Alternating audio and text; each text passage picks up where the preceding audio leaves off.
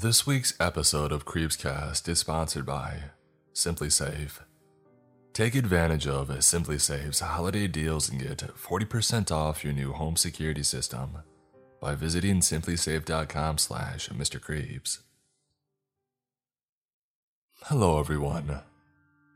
As many of you know, Christmas is right around the corner. And just because Halloween is long gone, doesn't mean that we still can't be a little spooky. Let us get into it, as we drift further into Mr. Creep's mind. I was paid to analyze an audio file from a tape recorder. I discovered something weird. Written by Alex D. Reed.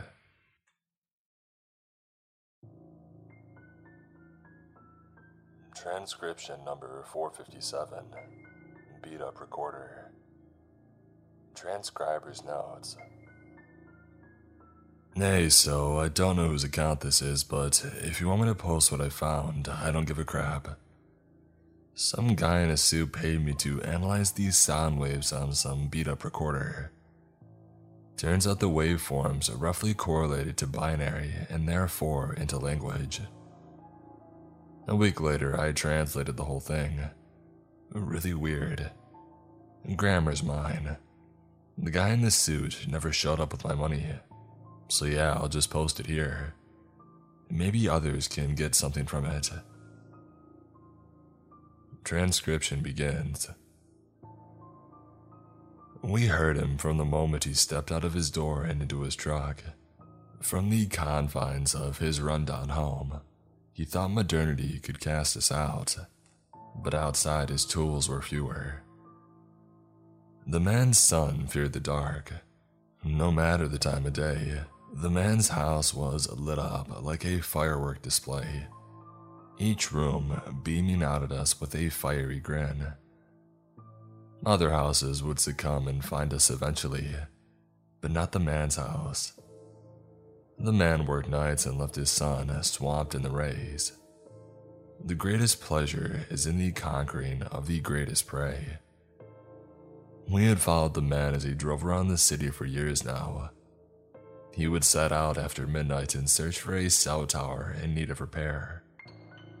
Throughout the night, he would climb the tower with a headlamp atop his head, make the necessary repairs under the soft glow of safety lights, and then descend to the terrible gaze of his truck's headlights. There was a tremendous sense of guilt in the man for leaving his son at home by himself. He brought a tape recorder with him and chatted into it to make objects of comfort for his son. Usually it was inane. Truly, it was a diary of sorts, one that his son could play at night if he ever missed his father. Perhaps, we wondered, the man salves his guilt by keeping the lights on and by recording the tapes. It is more for his benefit than his son's. After all, the man only leaves the lights on in his son's room and lets the rest of his home succumb. But night after night, we watched a house without a single darkened room. There is no reason he should talk into the tapes, yet that never stops him. As the nights grew darker, our desperation to snatch a greater prey grew greater than our instinct to hide. We were never sure whether it was the son of the father that we desired most. Perhaps it was neither, but what their bond represented. They had wound their clocks back, and the dusk stole hours of the day from them. Soon, the lights in the house flickered on in the late afternoon instead of the evening. The boy came back from school and refused to leave the house, even when the burning brightness of the streetlights smothered the tarmac road in sickly amber. The boy was wise enough to know that the lights were merely a bandage on a terminal wound. As the solstice approached, the man was taking more jobs. We heard him explain to his son that the best time to do his work was when everyone else was asleep. The son was never persuaded, and the father was never persuaded to stay. On a cold night, the man stepped out of his glowing home and into his truck with his tools. He must have found another job to do. We followed as he extricated himself from the city, down the arterial highways and into a smaller set of capillary roads until he arrived at a small town upon a verdant hill, a single cell tower towering over the low homes. Our hands reached out to him, eager to conquer what we knew we could, but our mind told us to hold. It was much quieter than the city, which meant our meals might be best prepared, but it was always better to be prudent when hungry. The man parked his truck beside the singular cell tower, attached his tools to his belt, hooked himself up to the tower with a series of harnesses and ropes, slung the tape recorder around his neck, hit the record button, and began climbing. He talked of the tower being a routine checkup, an easy and quick job if anything. He talked to his son through the recorder like he was there with him. His delivery was convincing. Often we would check the glowing home and confirm that his son was still in bed, bathed in light, and not climbing alongside the man. The man apologized for snapping at his son for getting a question wrong on the math homework. Then the man talked about when they might go see Mom again. The man climbed up the tower carefully, making new anchor points on the steel so that if he were to fall, he should be safe. By the time that he was halfway up the light, it looked rather weak from the base where we watched. Invariably, his conversation would turn to the issue of his son's fear of the dark. He would attempt to persuade his son that there was nothing to fear in every way he could. Often, he would come back to showing how what he was doing proved there was nothing to fear in the dark, that even in the dark he could help people. When he looked down from the top of the tower, the sea of dark beneath could be scary, but he knew that every time he descended to the bottom again, it would just be the ground that he had remembered from before. It was the arrogance that our hands hated the most. Our mind whispered comforts to our belly, and our feet dragged us closer. He reached the top of the tower, pried open the control box, and began tinkering with the electrics. Nearby, the hum of the pulses that rippled through us from every home and phone died for a brief few seconds. This was a man who had the power to silence the world but reactivate it moments later. The anger took hold of the hands. Our minds shouted no, but our hands reached out faster than we could think them back. We commanded our legs to dig into the earth, but they too rebelled, gliding to the base of the tower and eviscerating the anchor ropes the man would use to get back down. Let him fear the dark. And then our mind was swayed too. Such pleasure in watching the man talk to his son through his recorder, never knowing what was to come. There was a sweet pleasure in knowing how his promises of taking his son out for a pizza the next day would come to naught. His words dripped out of his mouth and into our belly. He finished his work and the ripples reappeared from the scattered homes nearby. It was only by that time that our eyes turned to re-examine the town that we saw the absence of people. Beds were empty, cars left running, a baby monitor set to watch an absent crib. A fire needed tempering in the hearth, and soon a home that had stood for centuries would burn bright. This, of course, had happened before, when our limbs had whispered temptation to our mind, before our eyes or mouth could see. Our mouth had already consumed, and our belly rumbled for more. The man tested the tautness of his rope and felt it pull freely. His face barely moved, but he started hauling his anchor rope up with widening eyes. Strange how surprised he seemed when the bottom was ripped apart like it was put through a shredder. We were the praised companion all their lives, yet still they're confused when we make ourselves known. Now the gears had turned in his own head. His legs wobbled, so he sat down, seeking to reassert control of himself. These old towers weren't designed with practicality in mind. but they could still be climbed down without a set of ropes. It just wouldn't be safe. He had stopped the recording and then resumed it. He spoke of inane things, as if something hadn't went wrong. Even when temporally displaced, the man felt he still had to soothe his son. Even when he examined the end of the rope, he talked about visiting Mom at the weekend. Even when he looked into the surrounding town and spotted the car in the middle of an intersection abandoned, and windows splattered with blood, he talked about what they would have for dinner the next night. He stopped the recording again and looked out, eyes betraying little. Finally, he clenched his fists and peered down from his stoop. We looked back up at him, but he saw nothing. Outside of the beams of the truck's headlights, the world seemed darker than it had ever been. He searched for any life in the dark, but he couldn't find it. He reached into his bag and pulled out an energy bar, holding it between his finger and thumb, peering down in the dark, trying to decide how much of the unreal he wished to believe. Finally, fear went out and he dropped the energy bar into the dark. He never heard it impact the ground. He bit his lip and felt shivers on the back of his neck, drowning in the pulsating crimson glow of the tower's light. He tried to point his flashlight down at us, but it was too far away to have any effect. He moved for his phone and made a call to the police.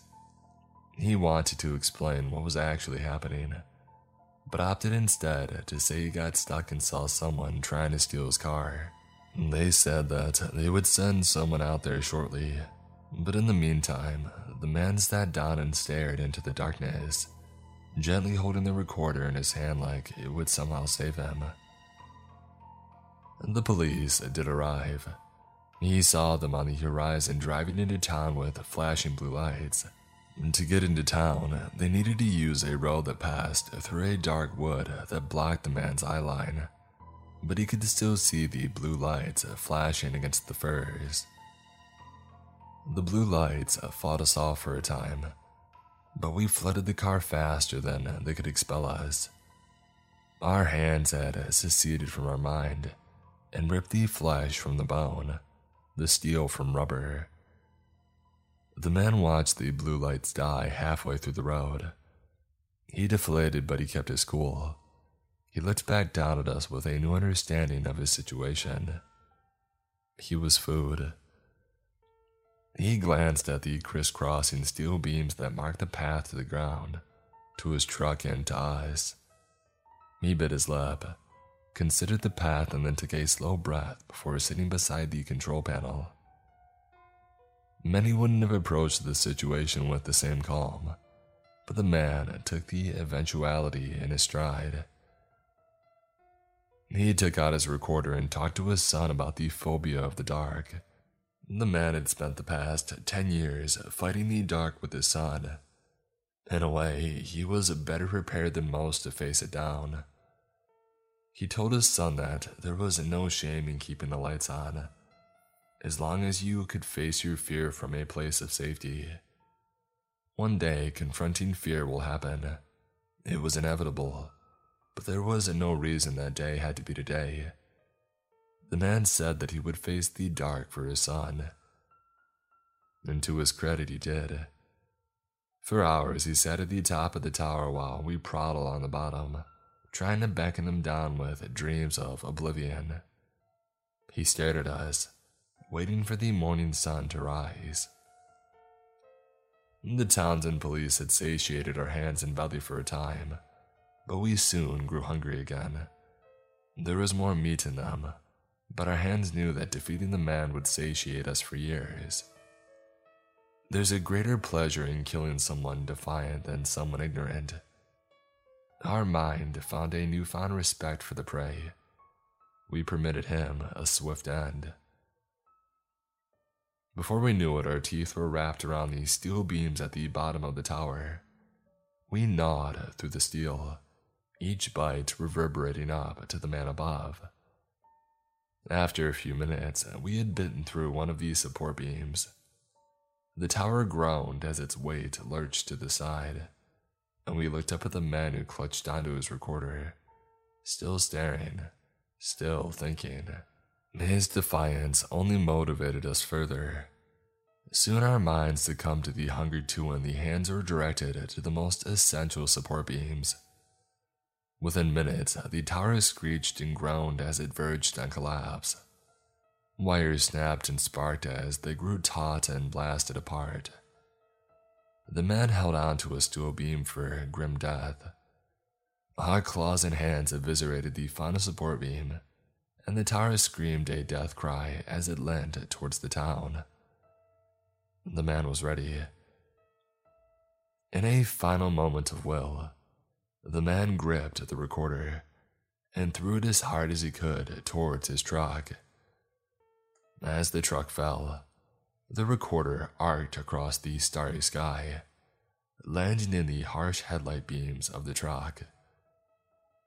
The tower crashed into a house, and we tore the man limb from limb, drunk on the blood. And as the morning sun rose, we... Transcriber's notes. And it ends there. After a bit of Googling, I found a news story from the early 2000s that lines up with this story. I'll probably keep the lights on tonight. I would like to take a minute to talk about this week's Creepscast sponsor, Simply Safe. If you have ever wanted to make your home feel safer, there is no better time than now. This week, our friends at Simply Safe are giving Creepscast listeners early access to all of their holiday deals. 40% off their award-winning home security. I love Simply Safe because it has everything you need to make your home safe. Indoor and outdoor cameras, comprehensive sensors, all monitored around the clock by trained professionals who send help the instant that you need it. My favorite thing about Simply Safe is the peace of mind it has afforded me. Being a horror narrator, it's inevitable that sometimes I'll read an extra spicy story that even gets my jimmies a little rustled. Well, thankfully, my Simply Safe security system puts my mind at ease knowing that my entire property is totally covered, safe, and secure. Know that if you get a Simply Safe system, you're getting the best. Simply Safe was even named Best Home Security System of 2021 by US News and World Report. These guys are legit. Take advantage of Simply Safe's holiday deals and get 40% off your new home security system by visiting simplysafe.com/Mr. Creeps. Again, that's simplysafe.com/Mr. Creeps for 40% off your entire system. The pub that I work at is haunted. What's lurking in the basement is pure horror. Written by Call Me Star.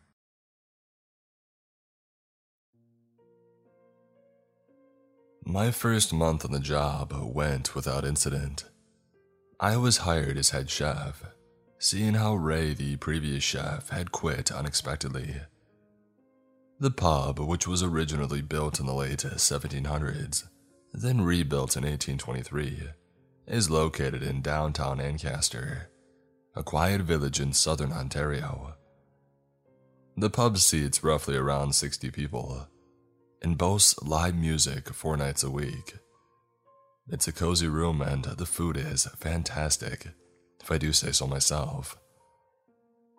Sometime last week, as I was delivering a tray of steaming hot glasses to the bar, I saw my first ghost. It was a Sunday, I remember. The pub was dead. Only one table remained, and the patrons were finishing their drinks and discussing how they would split up the bill. Sitting alone at the end of the bar was a woman who may have been in her early 40s. She was well-dressed and well-postured, and wore a large, broad-brimmed hat and a thin, gauzy white dress. There was a sadness surrounding her, but I was busy working, so I paid her little notice. All I wanted was for this shift to end, and pronto. so I could enjoy a cold, refreshing pint. Brenna, the bartender that evening, hurried past me, all the while ignoring the woman sitting at the bar who was without a drink. I think that woman needs a drink," I said to Brenna, "or her bill." I regretted these words as soon as I had spoken them. Never tell a bartender how to do their job, right? That said, I couldn't figure out why Brenna, who's a wonderful barkeep, would allow a customer to sit unserved for so long. Brenna glanced toward the bar where the woman was seated and frowned. "There's no one sitting at the bar," she said, sounding very much annoyed. I thought that she was teasing me, since I'm the new guy and all, but when I checked, the woman sitting at the bar was gone. I was stunned. I wanted to say something clever, but for the first time in my life, I was at a loss for words. Instead, I made a joking gesture, like I was kidding with her, and then I scampered back to the kitchen to finish my work. When the kitchen was closed and my work completed, I bounced back to the bar, anxiously awaiting my after-work pint. I sat tepidly at the bar, drinking my beer, my mind racing. I couldn't stop thinking about that woman wearing that hat. Was she a hallucination? Probably she was. I chose to sit at the opposite end of the bar, just in case. That said, it is a modest-sized bar, so I was still within spitting distance of where the woman was sitting. I finished my beer and soon forgot about the mysterious woman, and I was ready for home. As I was putting on my coat and scarf, bracing for the icy weather waiting for me outside, I spotted the woman from the corner of my eye. "Gotcha," I snapped, looking across the bar to where she was sitting. Only when I checked, she had vanished. I rubbed my eyes and shook my head. I must be losing it, I thought to myself, unhappily. Maybe it was stress. Warily, I left for home. I couldn't get the woman sitting at the bar out of my head. Was she real, or was my mind playing tricks on me? Maybe this was all some elaborate prank the other staff members were playing on me. It could be, but that was highly unlikely. Maybe I really was losing it. I mean, with all the restrictions and distractions concerning the restaurant industry these days, I would be right to lose my marbles. When I returned to work a couple of nights later, I felt better. It was trivia night, which meant that the pub would be packed, and it was. Work was beyond strenuous. The kitchen, which was hot enough to scald a loon, looked more like a war zone than a place to prepare food. Sometime after 8 o'clock, when it had died down a bit, I took my dinner break. I sat at the edge of the bar and ate my burger in silence. I was famished. As I was dipping my French fries into a giant glob of ketchup, lost in my thoughts, I spotted the woman sitting at the bar. Beside her was a group of large men, who were drinking and roaring and having a good time.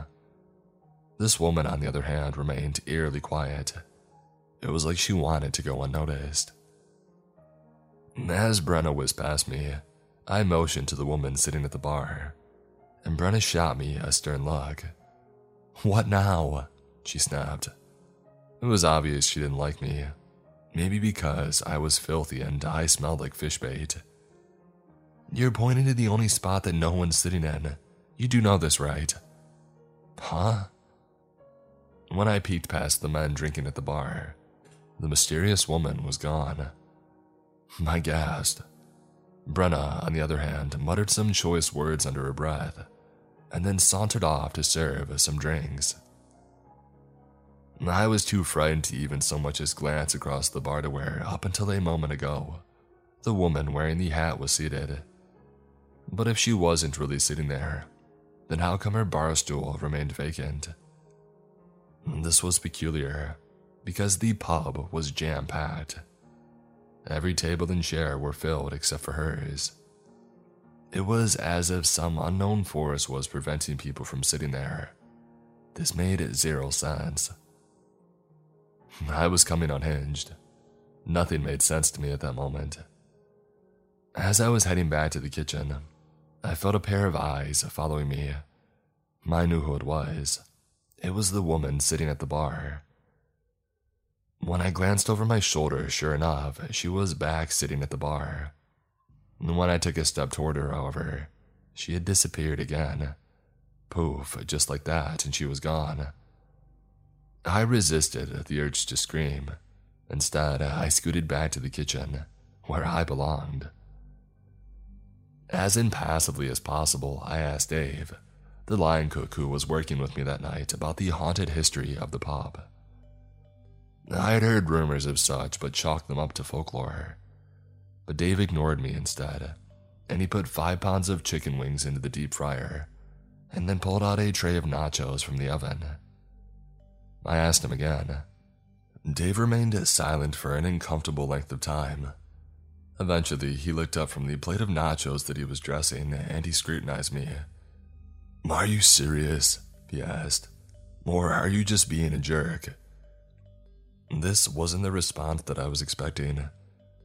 When I mentioned the woman sitting at the bar, his eyes lit up. "You've seen her?"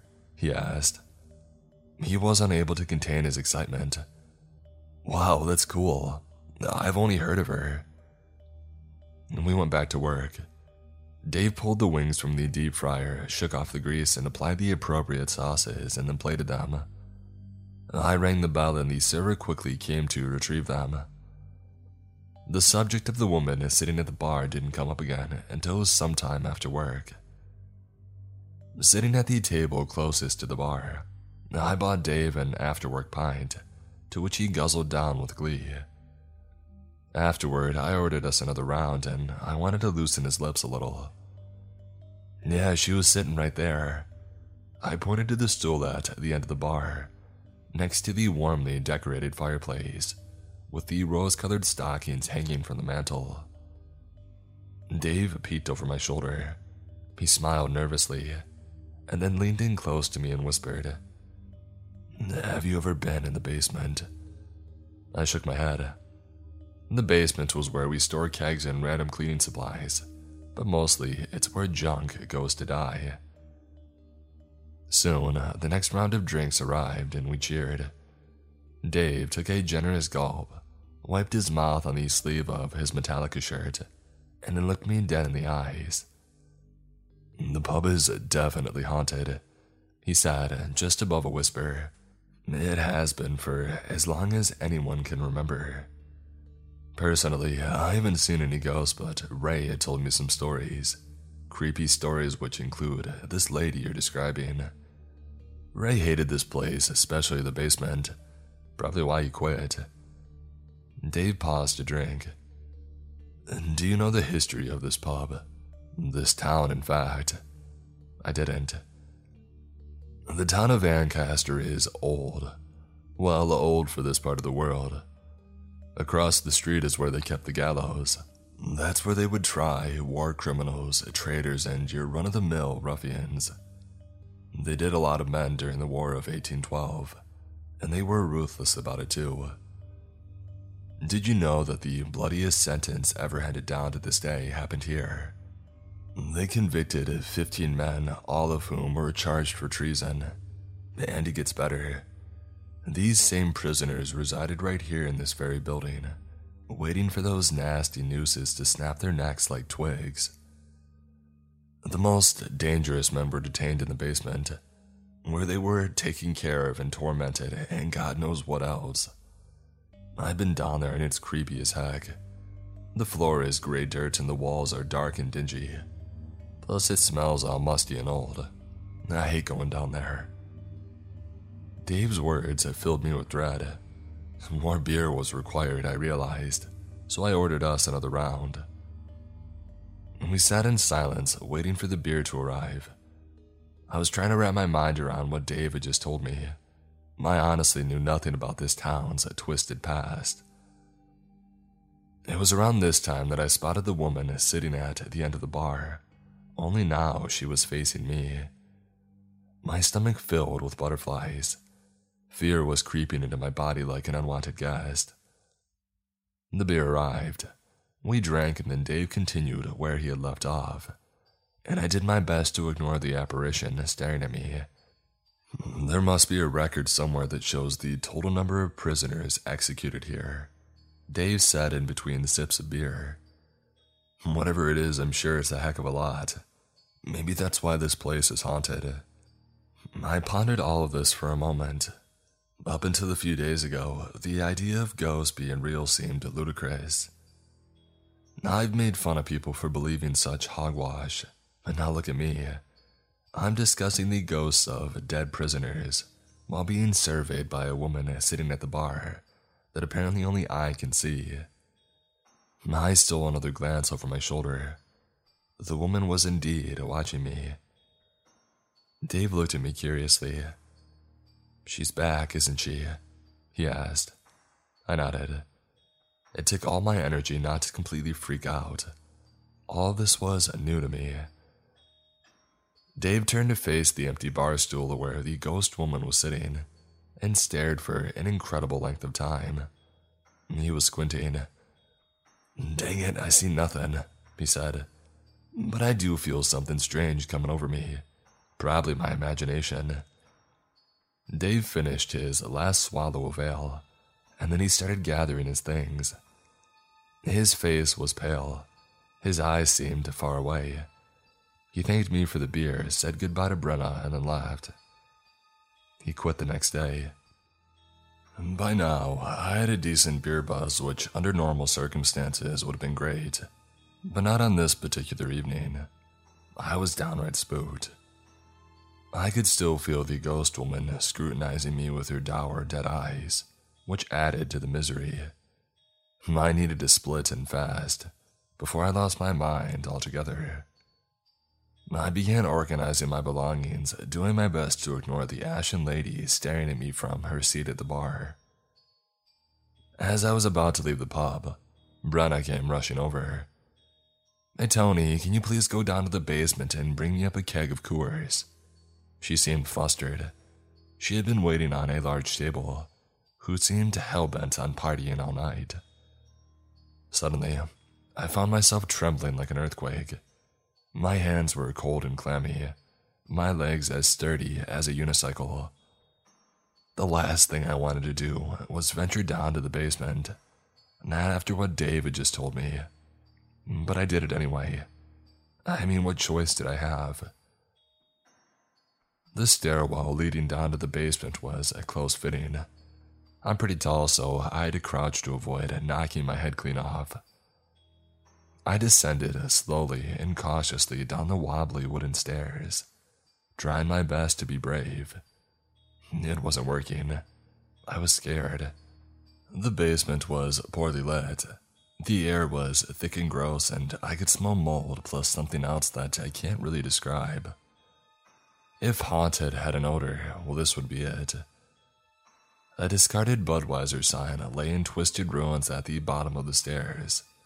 Stacks of cardboard boxes lined these stone brick walls, which were the color of dead fish. As I reached the bottom step, I tripped over a dead rat, causing me to whack my head on the edge of the ceiling. Man, that hurt. I kicked the rat across the room and rubbed my aching head. At the opposite end of the basement, soiled and silvery spiderwebs, was a mop bucket. It was filthy. Next to it was a rusted old meat slicer that looked to be about 40 years old at least. Straight ahead of me, leaning haphazardly against the wall, were the kegs. I found the keg labeled Coors Light.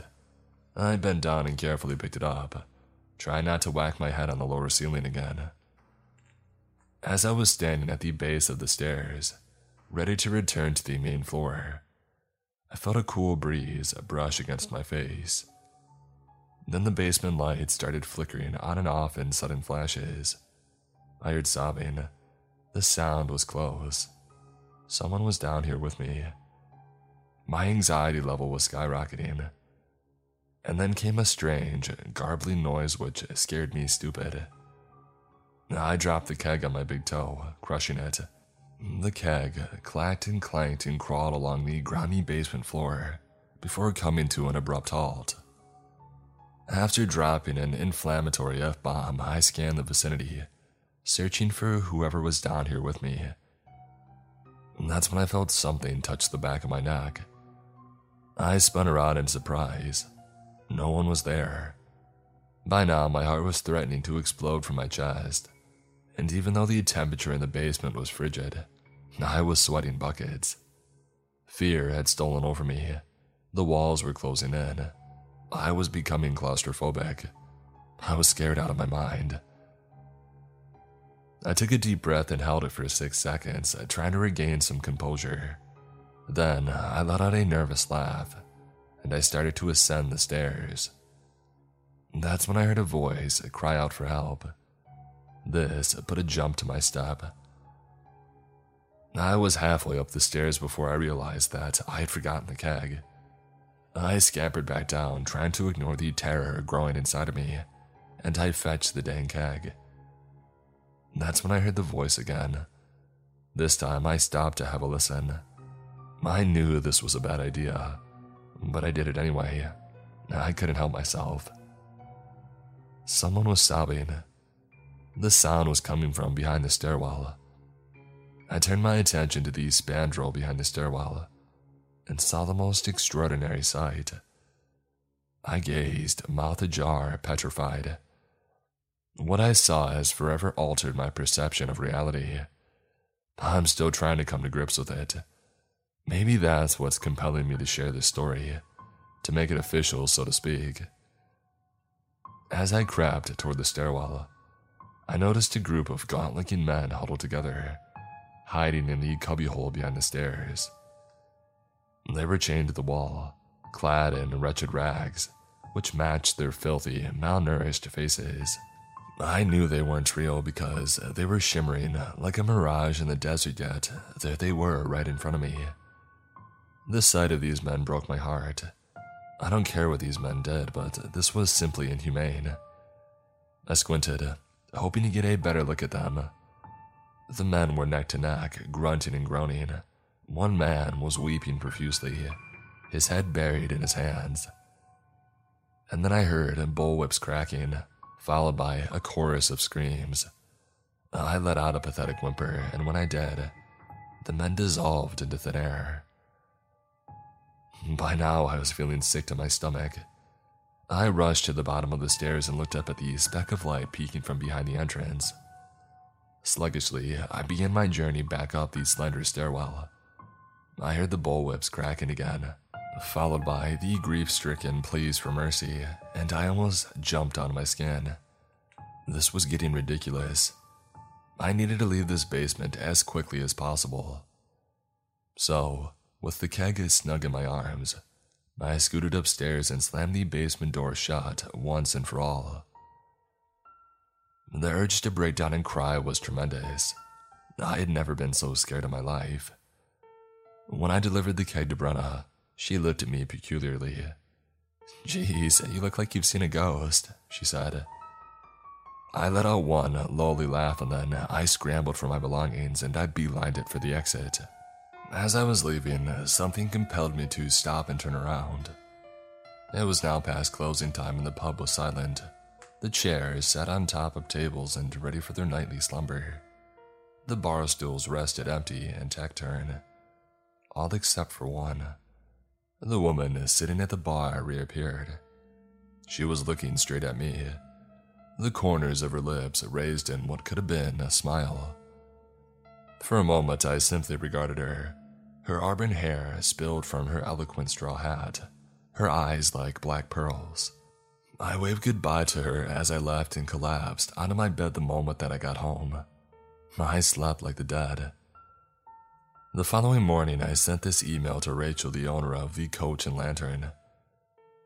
"Dear Rachel, although my time at the Coach and Lantern has been short-lived, it's been both enjoyable and educational.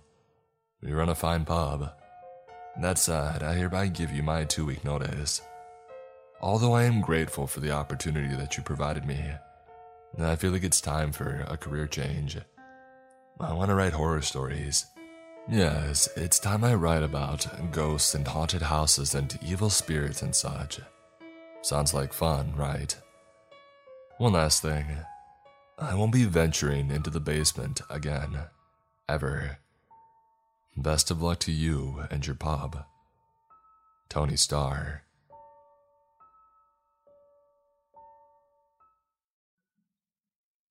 I bought a house, and it came with strange rules. Written by Null Pointer Sam.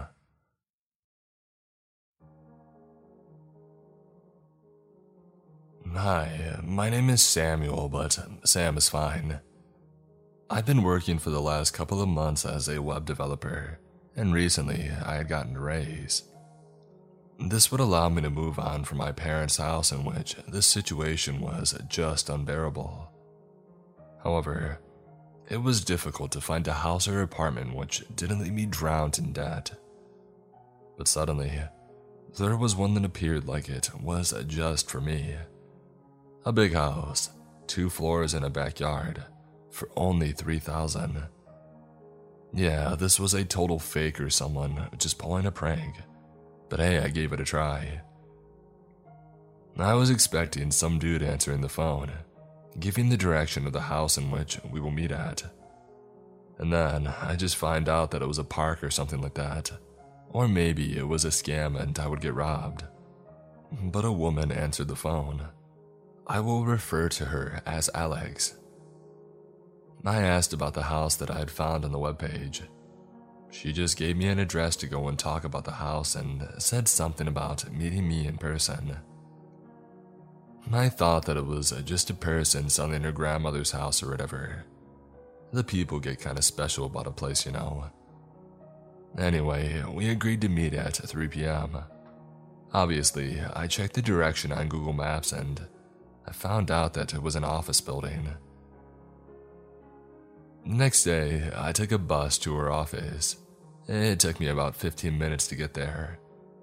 As soon as I had arrived, the guard told me where her office was. She received me and asked if I wanted something to drink, which I refused. I sat across her desk and then she started asking questions about me, like my work, family life, etc. After a moment of silence, she said, "Look, Sam, you seem like a good kid, but this house is not made for a person like you. I suggest that you save your money and you find another one." "Well, what's the problem with this one?" I asked. "Well, it is what many people would call a problematic house. By law, I'm forced to tell you what happened there, but it'll be better if I show you." And then she opened the drawer and took out a big folder, put it on the desk and slid it to me. I opened it. Inside were documented police reports. Murders, missing people, and drug bans were only the first 3 pages. Meanwhile, I read the file, and she started talking. "The reason it is so cheap is because I just want to get rid of the place. I hope to call the attention of some mobs to use the house for money laundering. I cannot sell this house to any company for demolishing or building. It happens to be an antique house, so the government forbids me to do that. I won't stop you from buying it. I've lost too many years of my life with that problem. If you want it after looking at that folder, it's up to you." What she said really left me with a bad feeling, but the idea of spending another year with my parents was the only thing that I needed to make the decision. So I accepted. For the next 2 weeks, we took care of all the paperwork and we agreed to meet at the house. Alex refused to let me in before I signed. She told me once I had entered that it was my problem. Finally, the day arrived. I met her at the house. She was sitting at the door drinking coffee from the store. "Well, Sam, here you have it." She extended me a folder. "Here are all the documents that state this is now your property. And of course, the keys." "Thank you," I replied. Guess I just need to buy some furniture. Oh, about that. Most of the previous owners didn't change the old ones out, and they're still in pretty good form. But if you don't like one, just throw the ones that aren't listed in the documents. She said goodbye and walked away, and I rushed to the door. But before I could stick the key, she yelled one last thing at me. "And you should sign one document in the folder." The inside of the house was dirty. Years of accumulating dust left it in a very bad state, but the furniture was in good shape like Alex had said. On the left side was the living room, with a large sofa and 2 single chairs around a table in front of the fireplace. Across was the dining table, a large 12-seat piece of wood with candlesticks. On the right side was the kitchen. It was big enough to have 10 people working in it. I sat down at one of these single chairs in the living room. It was covered with a piece of cloth. And then I opened the folder and let the documents fall out onto the table. I quickly spotted the one she told me to sign. It was an old piece of paper, like the ones you see in the Western movies when the character has to sign a contract. I signed above the bottom line with my name on it. There was a folded paper as well. I will transcribe what I remember from it. "Greetings. If you are reading this, it's because you are the new owner of the property. I'm sorry to tell you that this is not a welcome letter to tell you about how great your life will be at this house. It's a guide to keep you alive in this horrible place. This is a formality between the owners of this house if you decide to sell it after handing this paper to the next owner. There are some rules that you need to follow, and the consequences of breaking these rules are quite high. But I assure you that if you follow them, there is nothing to worry about. Let's get right to it. Rule number 1. The butler and the dog. Now, this is more of a presentation than a rule. In the living room, you should find a silver bell. Ringing it will call the butler of the house. Refer to him as Mr. Bach. He will do anything you ask as long as it is related to house maintenance. He will not ask any money for it. However, he might request an object every other month. Give it to him. If you do not, nothing bad will happen, but he will not attend your call again after that. On the other hand, the canine is a Saint Bernard.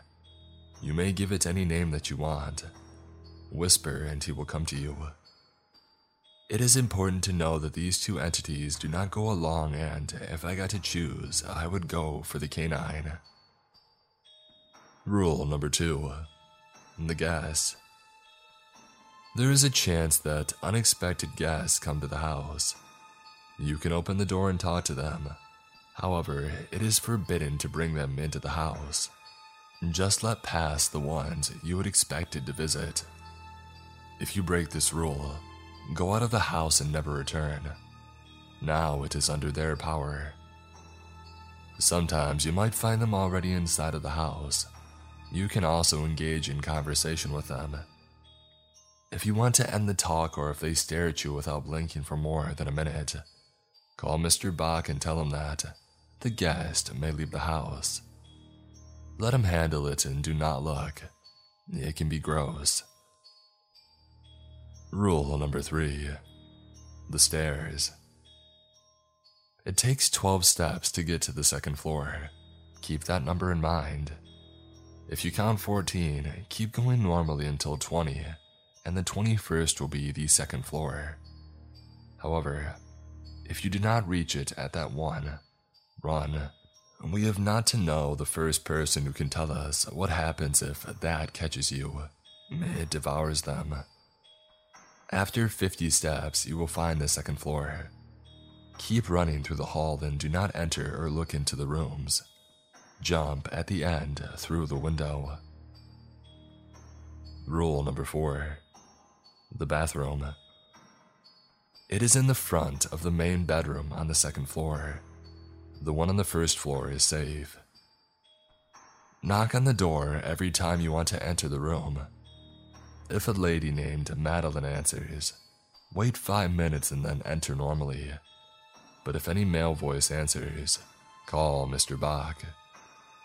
If no one answers, you may enter. Check the water in the sink. If the color is normal, do what you need. If red, break the mirror and open a little cut in your hand, and then put it under the stream until it is normal again. If a minute passes and it is still red, go out and wait 1 hour to try again. If green, fill up the bathtub, immerse yourself completely, and wait until it empties. Then you might proceed. Rule number 5. The basement. If any of your belongings are lost, you will find them in the basement. Do not go alone and without any light source. And call the dog. Once there, you will find a great dark spot on one of the walls. Order the dog to search your item in the dark and wait for him. If any other dog comes out, kill it. If the canine does not come back in 5 minutes, go out of the basement and try again the next day. Do not worry about the dog. Rule number 6. The study room. It is the first door after the stairs on the second floor. Inside, you will find a great library. Enjoy any book of your choice or use it as a workspace. If any of the books fall off of the shelf on its own, take it and read it until it closes by itself, and then put it back on the shelf. Do not refuse to read it. Neither take away or look despite whatever you hear or see. It'll take an offense to it. Also, wear a watch with the current time and check if the one in there has the same time as yours. Do not leave until they match. Rule number 7. The backyard. After 5 p.m., there is no one in the backyard. There is nothing happening in the backyard. You do not hear anything coming from the backyard. Rule number 8. The main bedroom. This is the only safe place on the second floor. Do not be outside of this room from 11 p.m. to 6 a.m. If you happen to be outside, I hope they do not find you. Sleep with the dog if that helps. Rule number 9. The house. As long as your expected guests are on the first floor, there will not be any danger at all. But get used to the fact that they forget about the dog or the butler. And last but not least, do not leave the house for more than a month. Sincerely, Arthur V., December of 1809. I've heard of stories like these for some time now, where there's a strange list of rules that you have to follow. So, initially, I thought Alex was just trying to play a prank on me or make fun of me. This made me laugh and it kept me entertained for a few minutes. Anyway, once I got settled, I decided to explore the second floor to see what was there. It was honestly great to have a new house. While going up, I took my phone out and opened up a chat with my best friend. We needed to break the house in and throw a party. I was so distracted that it took me some seconds to notice that I should have reached the second floor some steps before. And then I felt it. The coldest breath on my neck. The walls started to rot and I ran in panic. I could hear how that thing was coming for me. It knew that each step, it was more difficult than the other. After a minute of running up, I finally got to the second floor and I didn't stop running. My first thought was to enter a room and hide. So, I stopped at the first one on the left. The door was wide open. Inside was a man tied to an electric chair. He yelled out for help, but suddenly, the chair turned on, and I ran away and booked it out of there. Those screams that I heard were not coming from a human. It felt like the hall stretched on and on forever, like it was much longer than normal. But I finally reached the window, and I jumped through it without thinking. For what felt like about 5 minutes, it could have been longer, I fell through a void where all sounds and senses faded away. And then I landed on the couch back on the first floor, nearly having a panic attack. I took the keys and left the house, and I ran all the way back home to my parents' house. It's much later now, and I'm back in my room at my parents' house. I tried to call Alex, but she didn't pick up. Guys, I don't know what to do. Should I go back, or should I just count the money as a loss?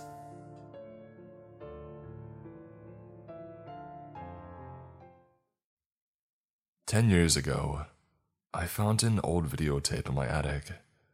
The content in it disturbed me forever. Written by Kaz, the Murphy fan. So, this all happened when I was 16, so nearly 10 years ago at this point. It's funny how fast time goes by because I don't think I've been the same person since. You see, my entire childhood, my entire family considered me outgoing, charismatic, and rambunctious. They stopped using that last word quite a bit once I had entered through the gates of my teen years. Now, in present time, in my own words, I'm broken. My whole life that was once ahead of me, vanquished, left in the dust, all because of one night. One night. It's ironic how much I loved the concept of the internet in my early teenage years. The fact that you could talk to random people that you didn't even need to see in person about whatever you loved. It was incredible. And now I just look at it as a wasteful, disgusting piece of junk. Not able to look at it the same after the same night that I will be getting into in a moment for a reason I still don't know. And it was just random. And now I have rented a busted up laptop just to write out the experience that single-handedly ruined my entire view on life and ruined my mind. Turned it into a manifestation of death, grief, pain, violence, anger. Psychopathic. I'm rambling on. I've always had that issue. Nothing can really fix it. I'm assuming anyone bothering to read this is probably going to click off it because right now I just seem like a crazy old guy that got a hold of a computer and is typing some BS into a little box that says text optional. And even though when really, I'm only in my late 20s, it already seems like BS, huh? I promise you that I'm not making this up. It is not a joke. No one has believed me before, and whenever I told them, they tried taking me to a therapist. All strangers, albeit. I haven't told anyone forever, which I may need one because the attic of my childhood home is a place that I never want to remember ever again. I need to jog through my memory a bit here because everything seems so foggy. It's still a blur, as if it happened only 5 minutes ago. But there's not much to really need a lot of brain power to remember. I'm an only child and I lived in a quiet, suburban neighborhood, full of delightfulness, energy, and a lot of land. I didn't know any of my neighbors closely, but they seemed nice enough. It's not important to the story though. Going back to my childhood, as I sit on this air mattress in this crappy rundown hotel, to be honest, it's really great. I had a lot of stuff, whether it was toys, technology, stuff like that. Lots and lots of friends too, even a girlfriend. At that time, life quite literally couldn't have been any better than it already was. It was a Saturday night, the weekend, so I got to stay up late. You all know how that is. I was in my room playing my 360 while my parents were asleep, drinking energy drinks since I was planning on pulling an all-nighter. I was succeeding since, if I can remember correctly, it was already midnight already. It was the first Halo, since I wanted to go back to it, and I died for the first time in the hour that I started playing it. Getting frustrated, but also proud of the progress that I had made so far. When I thought of the attic that was right down the hall of my house, I knew that I had never gone up there, because my parents always said that it was full of boxes and they didn't want me going up there. The whole thing they said about it just being boxes kept floating in my head, repeating itself as if my mind had just started disobeying me, even when I thought on my head for those exact words to stop. I decided that I would just take a tiny peek just to see what it looked like. I kept my Xbox running for background noise so my parents wouldn't hear the creaking of the attic stairs and the attic itself. I snuck out of my room, checked to see if my parents were asleep, and to my luck they were. They were passed out and not looking like they would wake up anytime soon. Perfect, I thought, doing a little celebration, before I cut it out when I realized how dumb I looked.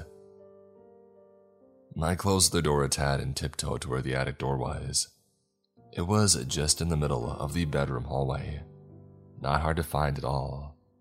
I realized how loud it would be for me to open the attic door and have the ladder come swinging down. I winced at the thoughts and told myself that it wouldn't be loud at all, but I was lying to myself. I reached up to it and pulled the attic door down, and the ladder soon came down. I tried to catch it. It was 50% successful since I prevented the thud on the floor from being really loud, but it still made a lot of noise. I cussed myself out and started climbing up the ladder into the abyss that was the attic of my house. Every step that I took up was a cautious one, making sure the ladder wouldn't creak loudly, in fear of waking up my parents and making them mad, even though I had my game volume up for my room to try and drown out the noise if I ever did make it. A minute passes after me being careful to not fall off the ladder or creak the ladder before I finally get my head into the attic. I take a look. There were no boxes. No boxes in sight. In fact, literally nothing was in sight. I start thinking, why did my parents lie about there being boxes up here when the attic was empty?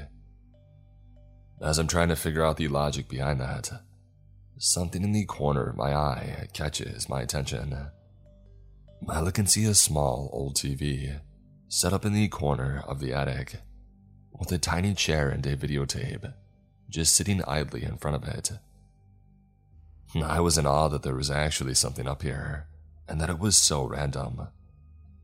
I started climbing to get myself fully into the attic. Once I do, I start blowing the cobwebs and the dust out of my face. It's clear that there hasn't been anyone up here in ages. Even the old TV, the chair, and the videotape were dusty. The attic was pretty large, so the distance from the TV and the attic door was pretty significant. Once I made it to the little TV setup, I looked back one last time at the attic door. My parents weren't up. Perfect. I picked up the videotape and proceeded to blow and wipe the dust off of it. I read the title, Jonathan and Cassie. Those were my parents' names. I quietly sighed, realizing that it was probably just a wedding video. I was still curious and bored though, so I figured out how to open up the VCR.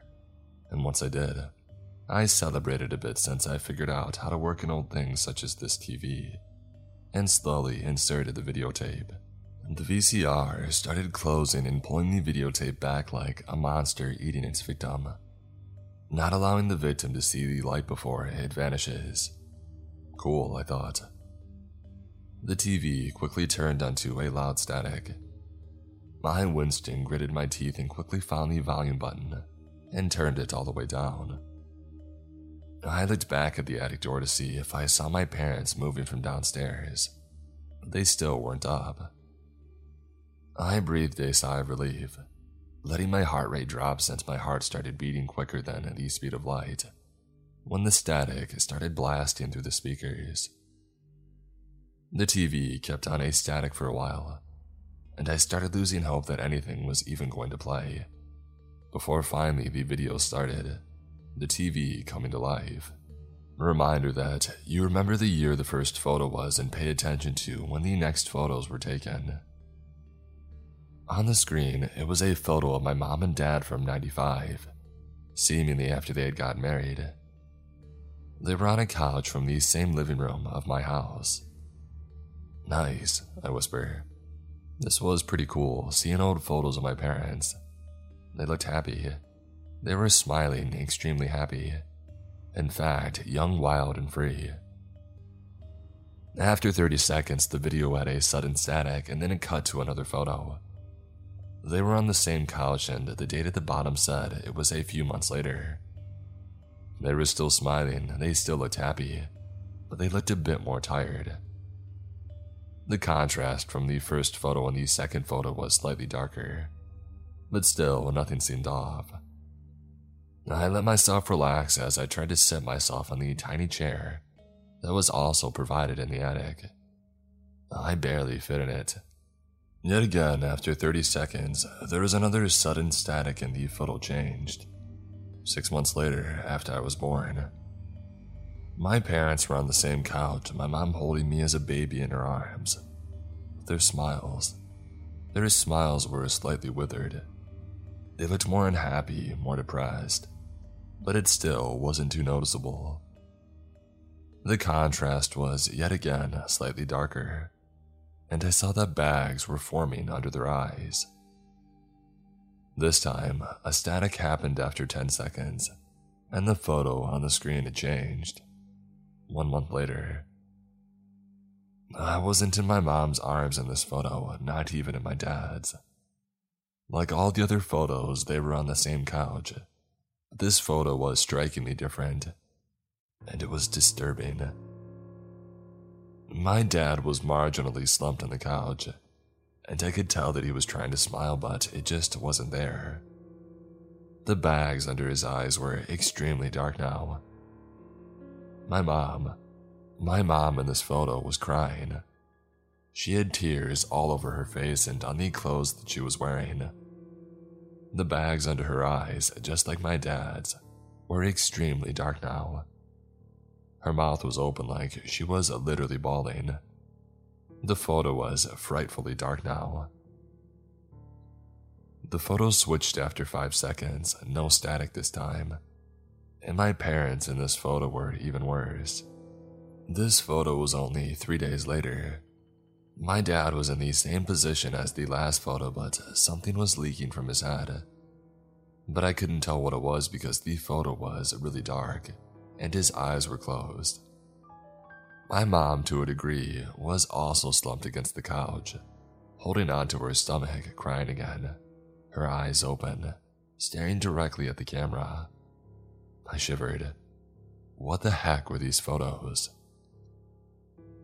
I awaited the next photo to suddenly come up, bracing myself for another disturbing picture to see. I could have turned it off, but you know what they say, curiosity killed the cat. Curiosity killed my childhood in this case. It took a minute and a half for the static to happen and the next photo to come up, and dear God, I wish I had turned it off. In this photo, the date 1 day later, the photo, not dark as the other photos, had a brightness where I could see everything. I saw my parents, on the same couch as they had been on in every photo. The couch in my living room. They were dead. My dad had his throat opened. His face was ripped clean from his head, fully slumped on the couch. My mom had every piece from her body cut, every part scattered across the couch. And when I saw her head, her face was the same as my father's, gone. The couch was utterly soaked, and seeing the remnants behind their face made me gag. I started panicking, I started whimpering, and all I could think was, what the heck? How could my parents be gone? They'd been taking care of me my whole life. This had to have all been made on Halloween for some type of prank. What are you doing up there? I heard my mom's voice from behind me. I jump and look behind me and see my mom and dad down below, an angry look on their faces. I don't even think, and impulsively I shout, "I'm sorry, I was just curious, We told you not to." My dad started to growl. I started hearing his tongue click as I saw his face twitch. He finished his sentence as he did this. "We told you not to go up there." I started backing up against the wall, confused as to what was happening. My mom took a closer look to me and gave me a reassuring smile, the smile I was so familiar with. She put a hand on my shoulder. I suddenly felt more comforted. I thought that I was going to be fine. "It's okay," she smiles, a normal smile. I let my breath go and try to smile back, before abruptly, her voice gets gurgly and achy, like she was trying to throw up, her arms getting immensely stiff, and she says, "We aren't mad at you, son." Before I could ask what happened to her voice, she put her hand up to her face. I watch my dad stop his twitching and do the same thing, and then watch as my parents start to rip their faces off their head, as if they were tearing a piece of paper. I saw what was behind their face. These things, they weren't my parents. All I saw before I screamed was an alien-like paled and disoriented face as they pulled my parents' faces off their head. They started to screech loudly that nearly made me go deaf as I broke away from them and started screaming, as I literally jumped from the attic right back downstairs. I started running to the living room as I could hear the sound of crawling and growling from behind me. It sounded like it was on the walls and it was fast, and I knew that I wasn't going to get away safely.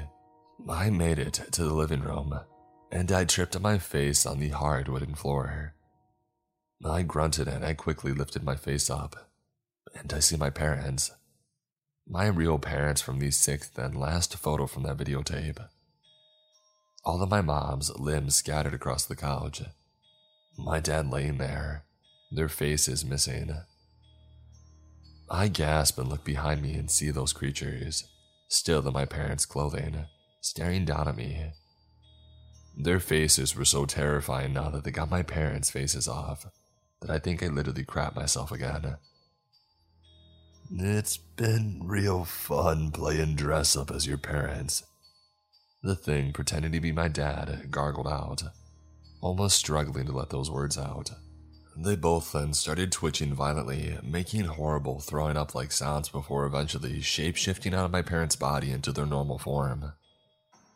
They were abnormally tall, their bones disoriented, large claws and super skinny. I was paralyzed with fear, unable to move. "Now you're next," the same one hisses.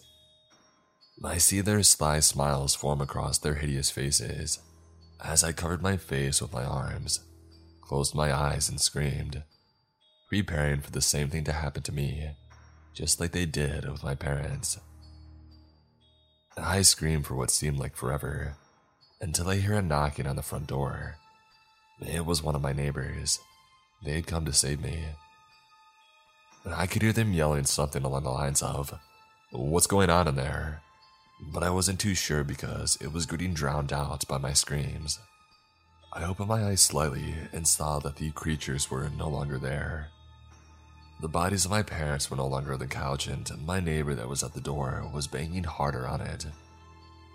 I stopped screaming and I put my arms down, tears rolling down my face, the confusion and fear still running through my mind. What I did next is one I still regret because I easily could have handled it differently. Instead of answering the door and trying to tell my neighbors somehow about what happened, or calling the police, I opened the sliding back door of my house and started running away from my house, ducking behind stuff to avoid being seen. My logic at the time was that people would think that I was crazy about the whole TV thing. The bodies of my parents were no longer on the couch, and I didn't even know where those creatures went, where my parents were. I just didn't want to have to deal with people not believing me. I never even saw my friends or my girlfriend ever again. I was eventually adopted by a really nice family a month later after being put in the foster care system. I don't remember exactly how I was put in an orphanage. Maybe the owners saw me walking across the street, tired, and they knew that I didn't have a family. I'll message those interested in knowing the answer if I remember, if I don't break this laptop after posting. I didn't stay with them for that long though, because I kept remembering about the incident that happened at my house just a year before, and I couldn't stand being with another family. So I just packed up my stuff, left and rented an apartment with the bare minimum of money that I had, and I got a job. I still have that same job, even though it drains me physically and mentally every night. But what's the point of trying to have a happy life now? I've been non-stop drinking for the past 10 years, smuggling bottles of liquor even when I lived with my foster family and before I turned 21. I'm sure when I moved out they found old whiskey bottles underneath my bed, because I never bothered to throw that stuff away. The rest of my family heard about what had happened, about how I ran away, but not about my parents. I don't think anyone has found out really. They just know that I vanished, and my parents vanished without a trace. But I know the reality of what happened. Or do I? Do I really know? Was it just a hallucination, or am I crazy? I've gone through years of getting kicked out of apartments for being too loud when I scream at the top of my lungs after pouring a bottle of beer, attempting to get those memories out of my head, being too messy, and walking downstairs to the lobby drunk. Every dang apartment complex. Which is why now I'm at the crappiest of them all. The worst one that I've ever been in. Walls being ripped apart. A horrible stench that smells like death and bugs everywhere in the hallways. But hey, they don't give a crap about what I do, so why should I care? Looking back at this now, I think I understand the reality of this world. The reality of those things that took my parents' lives when I was only a baby, terrorizing them for a year, before eventually just ending them. The horror sinks in every single time I remember that I was raised by those creatures for 16 years, and I still don't understand what their motivation was, what they were waiting for. Why would they wait 16 years to try and pounce on me, show me what they really are? I don't want to sound crazy, but what else do you want me to say? They are what lurks in the night. They creep, they crawl, they break, they ruin. If any of you for any reason want to leave a comment on this, go right ahead, I don't care. I'll try to apply to as many as I can before I go out and smash this godforsaken laptop to 1,000,000 pieces. I'll burn it and then proceed to burn its ashes, and then throw those ashes into a wood chipper. I'm sorry if this isn't the happy ending that you all wanted. I'm sorry that I didn't become some hero, avenging my parents, going out to try and find these creatures that ruined my life. And trust me, I wanted to rip their heads off and keep it as a souvenir, hang it up on my wall and laugh at their bodies for taking my parents away from me, for pretending to be them. I don't even know what my parents' actual personalities were like, or maybe they had nailed it, because from what I have seen in my childhood, the rest of my family were very normal around them. Which makes me think, how long were these creatures studying and watching my parents? Why did they choose them? And what were the point of the pictures? I'm trying to drink this all off, but I still have a tremendous weight on my shoulders, an omen over my head, that I can't seem to get away, no matter how many shots of vodka I take, no matter how drunk I get. Now that I think about it, maybe I can do something about this. For the past couple of months, I've been hearing quiet crawls on my apartment walls and quiet gurgling from the other rooms of my apartment. In the middle of the night, I see tall, skinny shadows from my closet or my hallway. Maybe, just maybe, those creatures found out where I lived, and they've come to finish the job on me. Maybe it's for the best, although I really don't want to see their hideous, disgusting faces ever again. Now, if you excuse me, I'm going to go out and get on my air mattress, turn on a Christmas movie with a bottle of tequila in my hands, and continue hearing those crawling and gurgling sounds outside of my room, and let the creatures know that I'm aware of their presence, and let the inevitable happen to me. Thank you for allowing yourself to read the events of my traumatizing past. Be thankful that this will never happen to you. I'll try to read the comments if I'm still alive.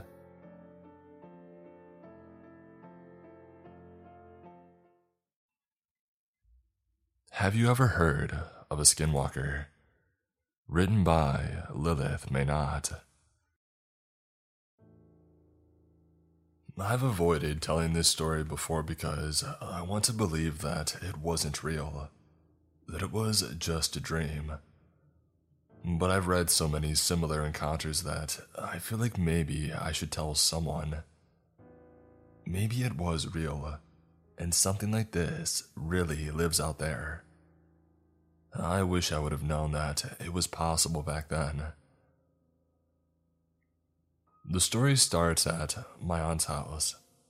At the time, my mother and father were going through a divorce. I was about 11, and my younger sister was only 6. The details of the divorce don't really matter, but we were staying at my aunt's house with my mom until she could find a place that she could afford on her own. My sister and I were too young to fully understand, so for us, it was almost like a vacation. It helped that my aunt had a really cool house. It was big and seemed even bigger to a couple of young kids. I don't really know house lingo, but it was very modern, with 2 long main wings. One side of the house housed the bedrooms and a small library. The other had the kitchen. The kitchen had these huge windows, the kind lots of more modern-styled houses have, where they take up the entire wall. Nestled in this wall of windows was a sliding glass door, but my sister and I rarely used it because it was large and heavy and hard for us to open up. Another thing about these windows, though, was that they faced the woods. My aunt's house was surrounded right on the edge of a large wooded area. The trees ended only a couple of feet away from where the sliding glass door was. Of course, this was one of the benefits of her house. Living near the woods was so peaceful, or at least that's what my aunt always said. My aunt had a small sitting area by the windows where she could relax and watch nature. She told us that oftentimes she had little herds of deer walk through, and that she had even seen a mountain lion once. Anyway, you get the idea. It was a big house with big windows, and it sat close to the woods. For the majority of the time that we lived there, we had no issue. My sister and I would even go play in the woods, always making sure to stay within sight of the house. My mother would often sit in the sitting area by the windows, just to keep an eye on what we were doing. We would play hide and seek, or tag, or see if we could climb up the taller trees. Things changed at night, though. I hated those windows at night. When I would walk down the long hallway to the south wing of the house just to get a glass of water from the kitchen, I would always see the trees moving, swaying unnaturally. It wasn't like it was from the wind, though, where it started from the top and it would work its way down. but it was like something was pushing against them from below, and the tree shook from that. It had freaked me out, but I was 11 at the time, so it wasn't that hard. I usually would just hurry up and get my water, and then run back to my room. I hated it so much that I rarely forgot to grab water before bed after the first couple of times. It wasn't worth risking that creepy stuff again. Later on, though, I wasn't really given a choice. One night, I had a dream that my mother had been calling me. Her voice was coming from where the kitchen was located, asking for my help with something. I stood up from my bed and made my way towards where she had called out, my brain still fuzzy from being asleep. Her voice was soft, but it carried to me as I walked, warm and familiar. The closer that I got, though, the weirder her voice began to sound, becoming slightly distorted and deeper. It was like a mix of my mother's voice with some animalistic cries that just got louder until I was shocked awake just before I stepped through the doorway into the kitchen. I quickly looked around, confused. My mom wasn't there, and the whole house was dark except for the moonlight that illuminated just enough of the room for me to know that it was empty.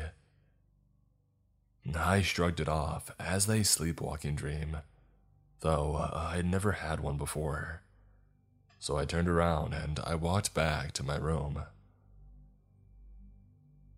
A few nights passed before it happened again. This time, it was my father who had called for me. "Please," he called. "I need to talk to you. Come here." Just like last time, I stood up from my bed like in a trance, aware and unaware of what I was doing at the same time.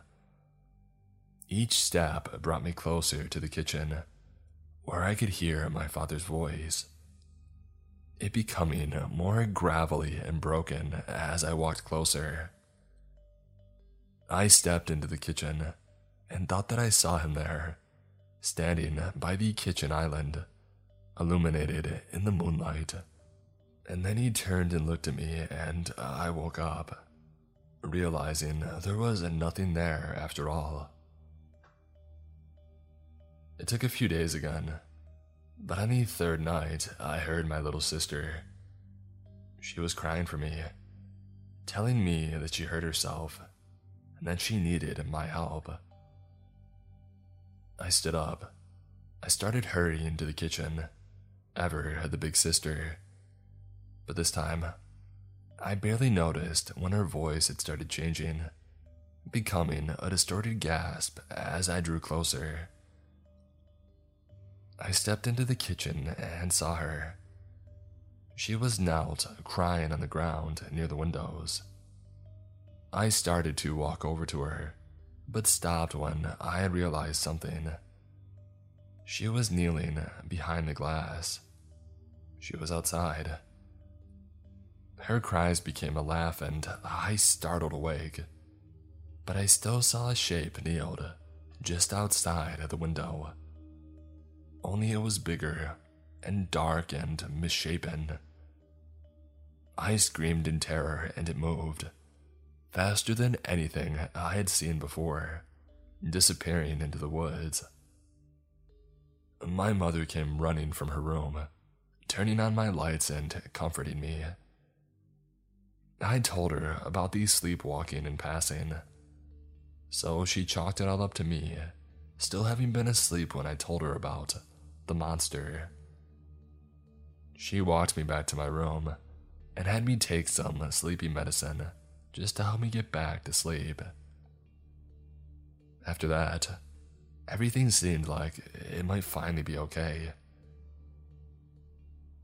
A week passed and then two. My mom found a nice apartment and that she planned to move us all into. My sister and I were sad to leave my aunt's house, but at the same time, I was secretly relieved. I had basically been on edge every night since the events had happened, wondering if it would call for me again. But everything was silent until the night before we were meant to leave.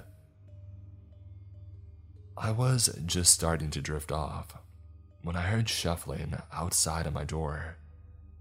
I froze, certain that the monster had returned for me, that it had somehow gotten inside of the house, and it was about to open my door. But the sound simply moved past me and down the hallway toward the kitchen. I stayed where I was, waiting to make sure it wasn't a trick, and then got up as quietly as I could and crept over to the door. I hovered, unsure if I should open it. After a few seconds, I made up my mind that I was going to run to my mom's room and wake her up. I slowly cracked open the door, and I peeked into the hallway toward where these sounds were coming from. There, at the end of the hallway, and shuffling into the kitchen, was the form of my little sister. I blinked, and then squeezed my eyes shut and opened them up again, making sure that I wasn't asleep. But no, she was real, and she was disappearing into the kitchen right before my eyes. As I realized this, I realized that I could also hear something, a kind of faraway moaning whine coming from the direction that she was going to. Dread ran up my body, and I looked down the hallway at my mother's door, the opposite direction that my sister was walking. Fear told me to run and get her first, but instinct moved my feet towards the kitchen, where my sister had now gone out of my sight. I ran as silently as I could down the hallway and peered through the door to look for her. There she was. She was standing right in front of those windows, her eyes opened but glazed over. As I watched, I realized that the trees were swaying once again, the same way they used to, but much faster now, and the swaying seemed to be getting closer, moving towards us at an alarming speed. I could hear branches breaking and the trees creak in protest as something hit them, and the moaning whine that I heard from far away, it was getting louder, sounding like a dying animal. One tree was rocked so violently that a flock of birds flew screaming out of it, out into the night air. As this was happening, my sister was reaching out for something, the lock on the sliding door. Even at only 11 years old, I knew that something was coming through the woods towards us, and it was running, sprinting, right at my little sister. I ignored my brain screaming at me to run the other way, and I raced towards my sister. That noise was all-encompassing now. It had become a screeching so loud that it sounded like it was all around me. I grabbed my sister around the waist, pulling her back just before her fingers touched the lock, and I pulled both of us behind the wall beside the windows, just out of sight. The sound stopped. The trees no longer swayed, and the screeching had fallen silent. I could hear my sister breathing frantically, but I held a hand over her mouth and closed it, willing her not to cry. My own breathing was shallow and fast, but as I tried to quiet it, I realized that there was another sound. My sister's breathing, my breathing, and the even breathing of something else standing just outside the window next to us. A too large humanoid shadow blocked the moonlight that usually fell into the kitchen. and I watched the figure reach out its unnaturally long arm. I held my breath as I heard a scratch against the sliding door and saw the shadow of the creature's arm touch where the handle of the door was. After a second, the creature withdrew its arm and let it fall to its side. And then it stood there, still for what felt like hours. Finally, the shadow shrunk, and I could hear whatever it was leave. The underbrush rustled and the trees swayed, but the sound moved away this time instead of towards us. Still, I didn't move. I waited until all traces of its presence was gone, before I slowly pulled my sister away toward the hall, keeping out of sight of the windows as much as I could. My sister was crying as I led her down the hallway, and I think that I was squeezing her hand too tight, but I felt overwhelming relief as I opened the door to my mother's room and crawled into her bed. My mother never believed us, of course, and we moved away the next day. I refused to return to my aunt's house ever since, and she eventually too moved away. I've never had an encounter like that again, but that might be because I stay away from the woods like a plague now. If you're a fan of hiking or camping, or living near nature at all I can say to you is, good luck.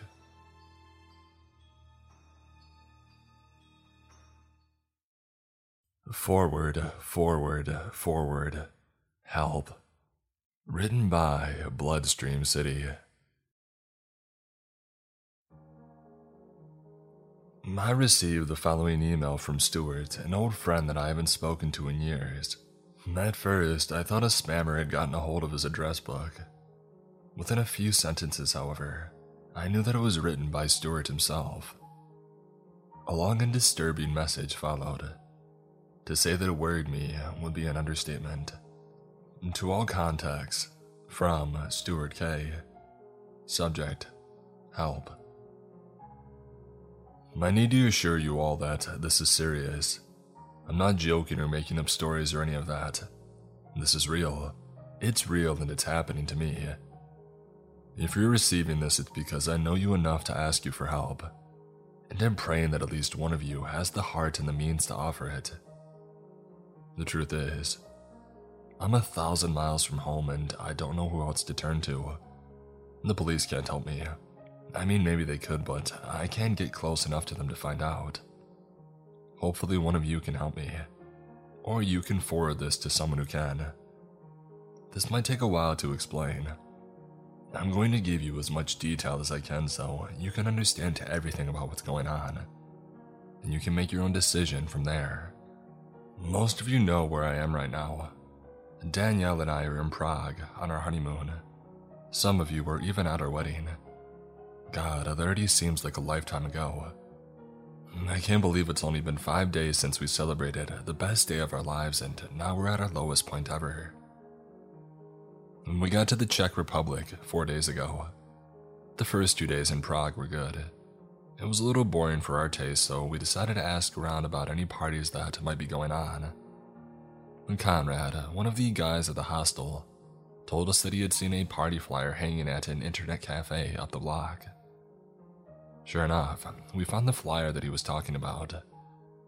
It was no bigger than a postcard, tacked to the community board, an announcement for some kind of rave. But the problem was there was no address on it, just a long, handwritten website on the back. Danielle wanted to forget the whole thing, but I was still curious. I took the flyer to the girl at the cafe's counter and asked her if she knew anything about it. She said that she had no idea.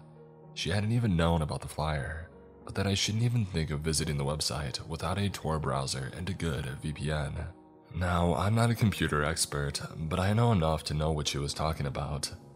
This was a dark web territory, the kind of thing where you don't want anyone knowing who or where you are. I asked her if she knew where I could secure that kind of access, and she told me that for $100 she just might.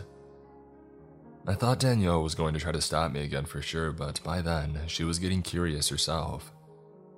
So I gave the girl the money and she brought me to a computer in the back, away from where people could see what we were doing.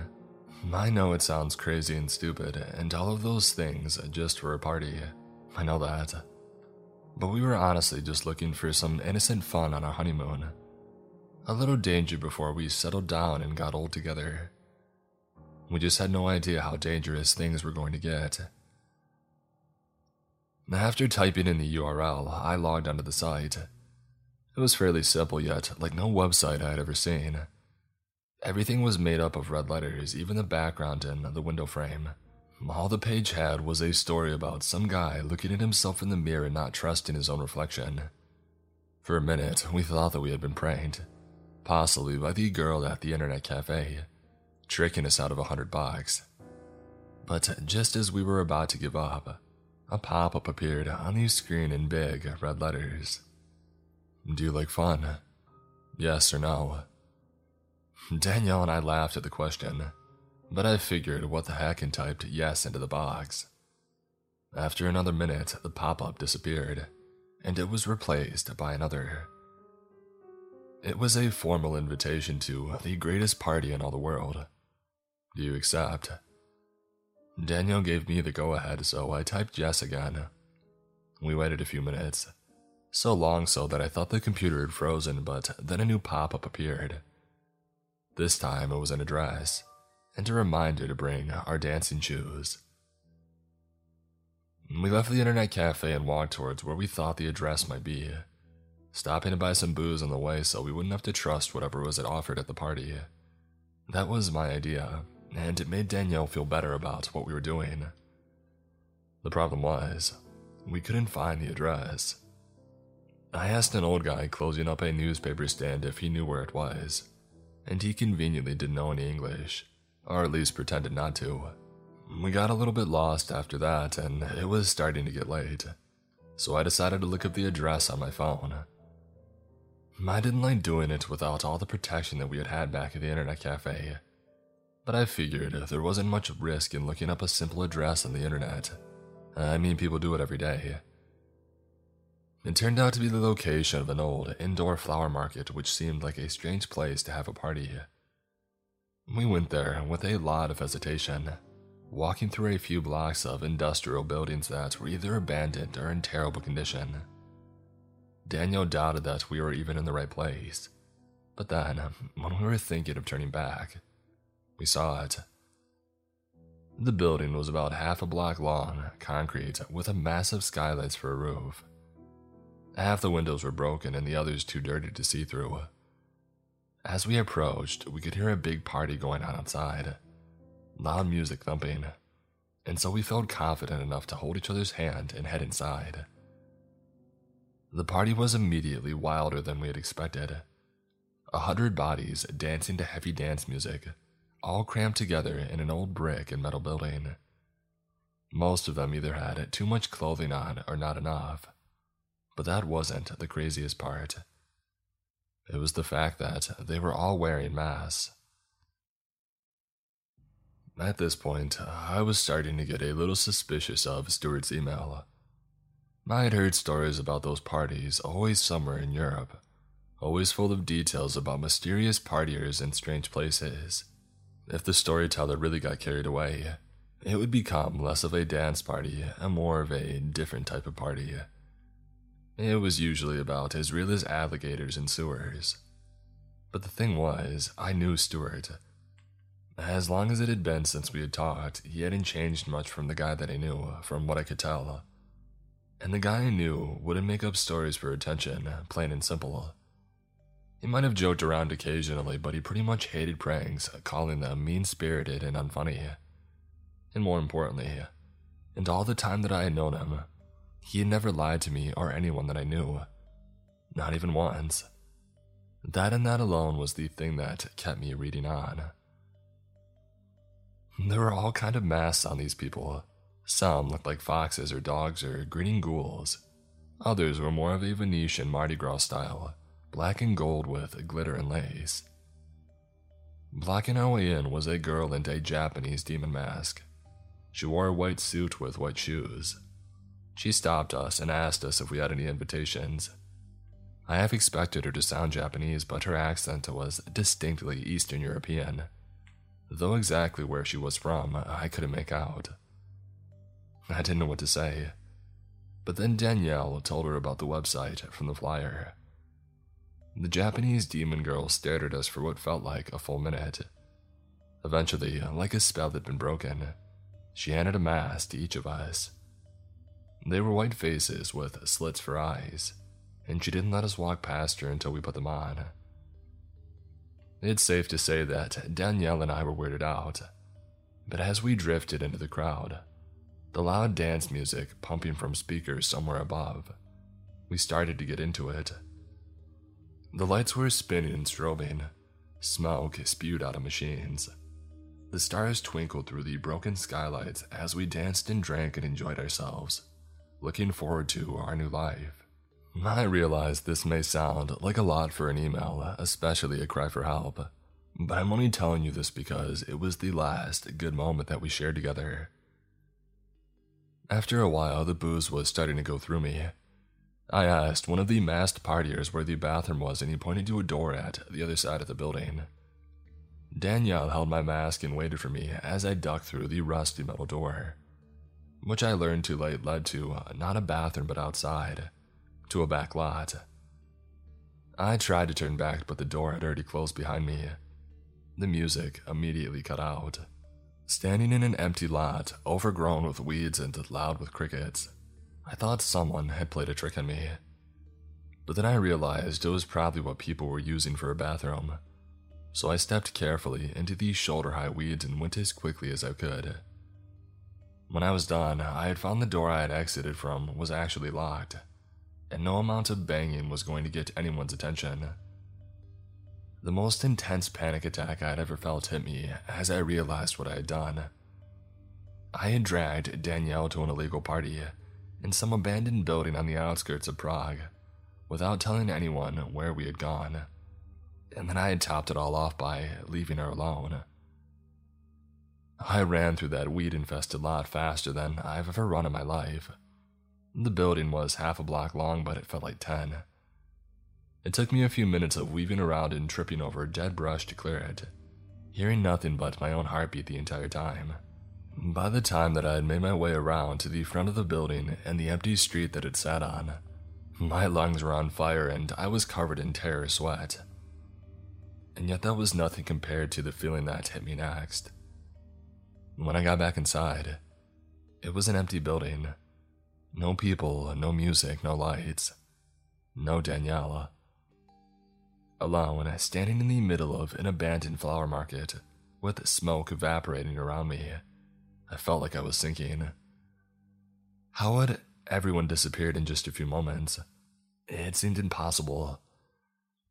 I ran out of the building and back to the empty street, hoping to catch sight of someone running or getting into a car, or even evidence that someone had. But it was all just an empty street, full of empty buildings. I had nothing to go on, no one to follow. But then I got a phone call. I clawed the phone out of my pocket so fast that I almost dropped it, praying to see Danielle's name on the caller ID. But it wasn't her. In fact, it wasn't anyone. The phone number just said, blocked.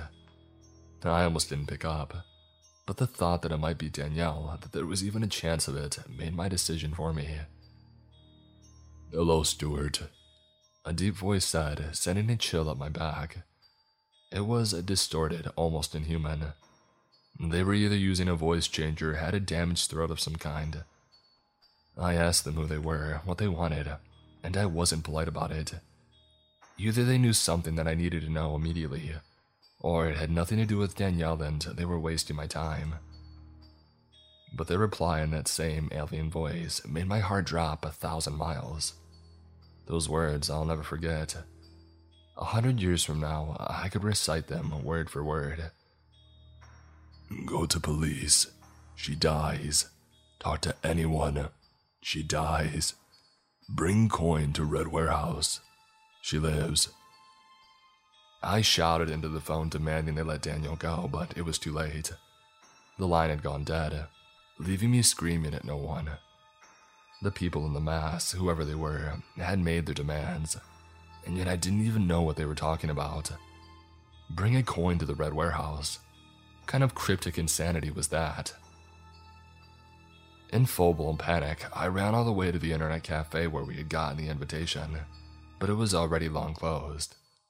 In all the craziness, I hadn't even realized how late it was.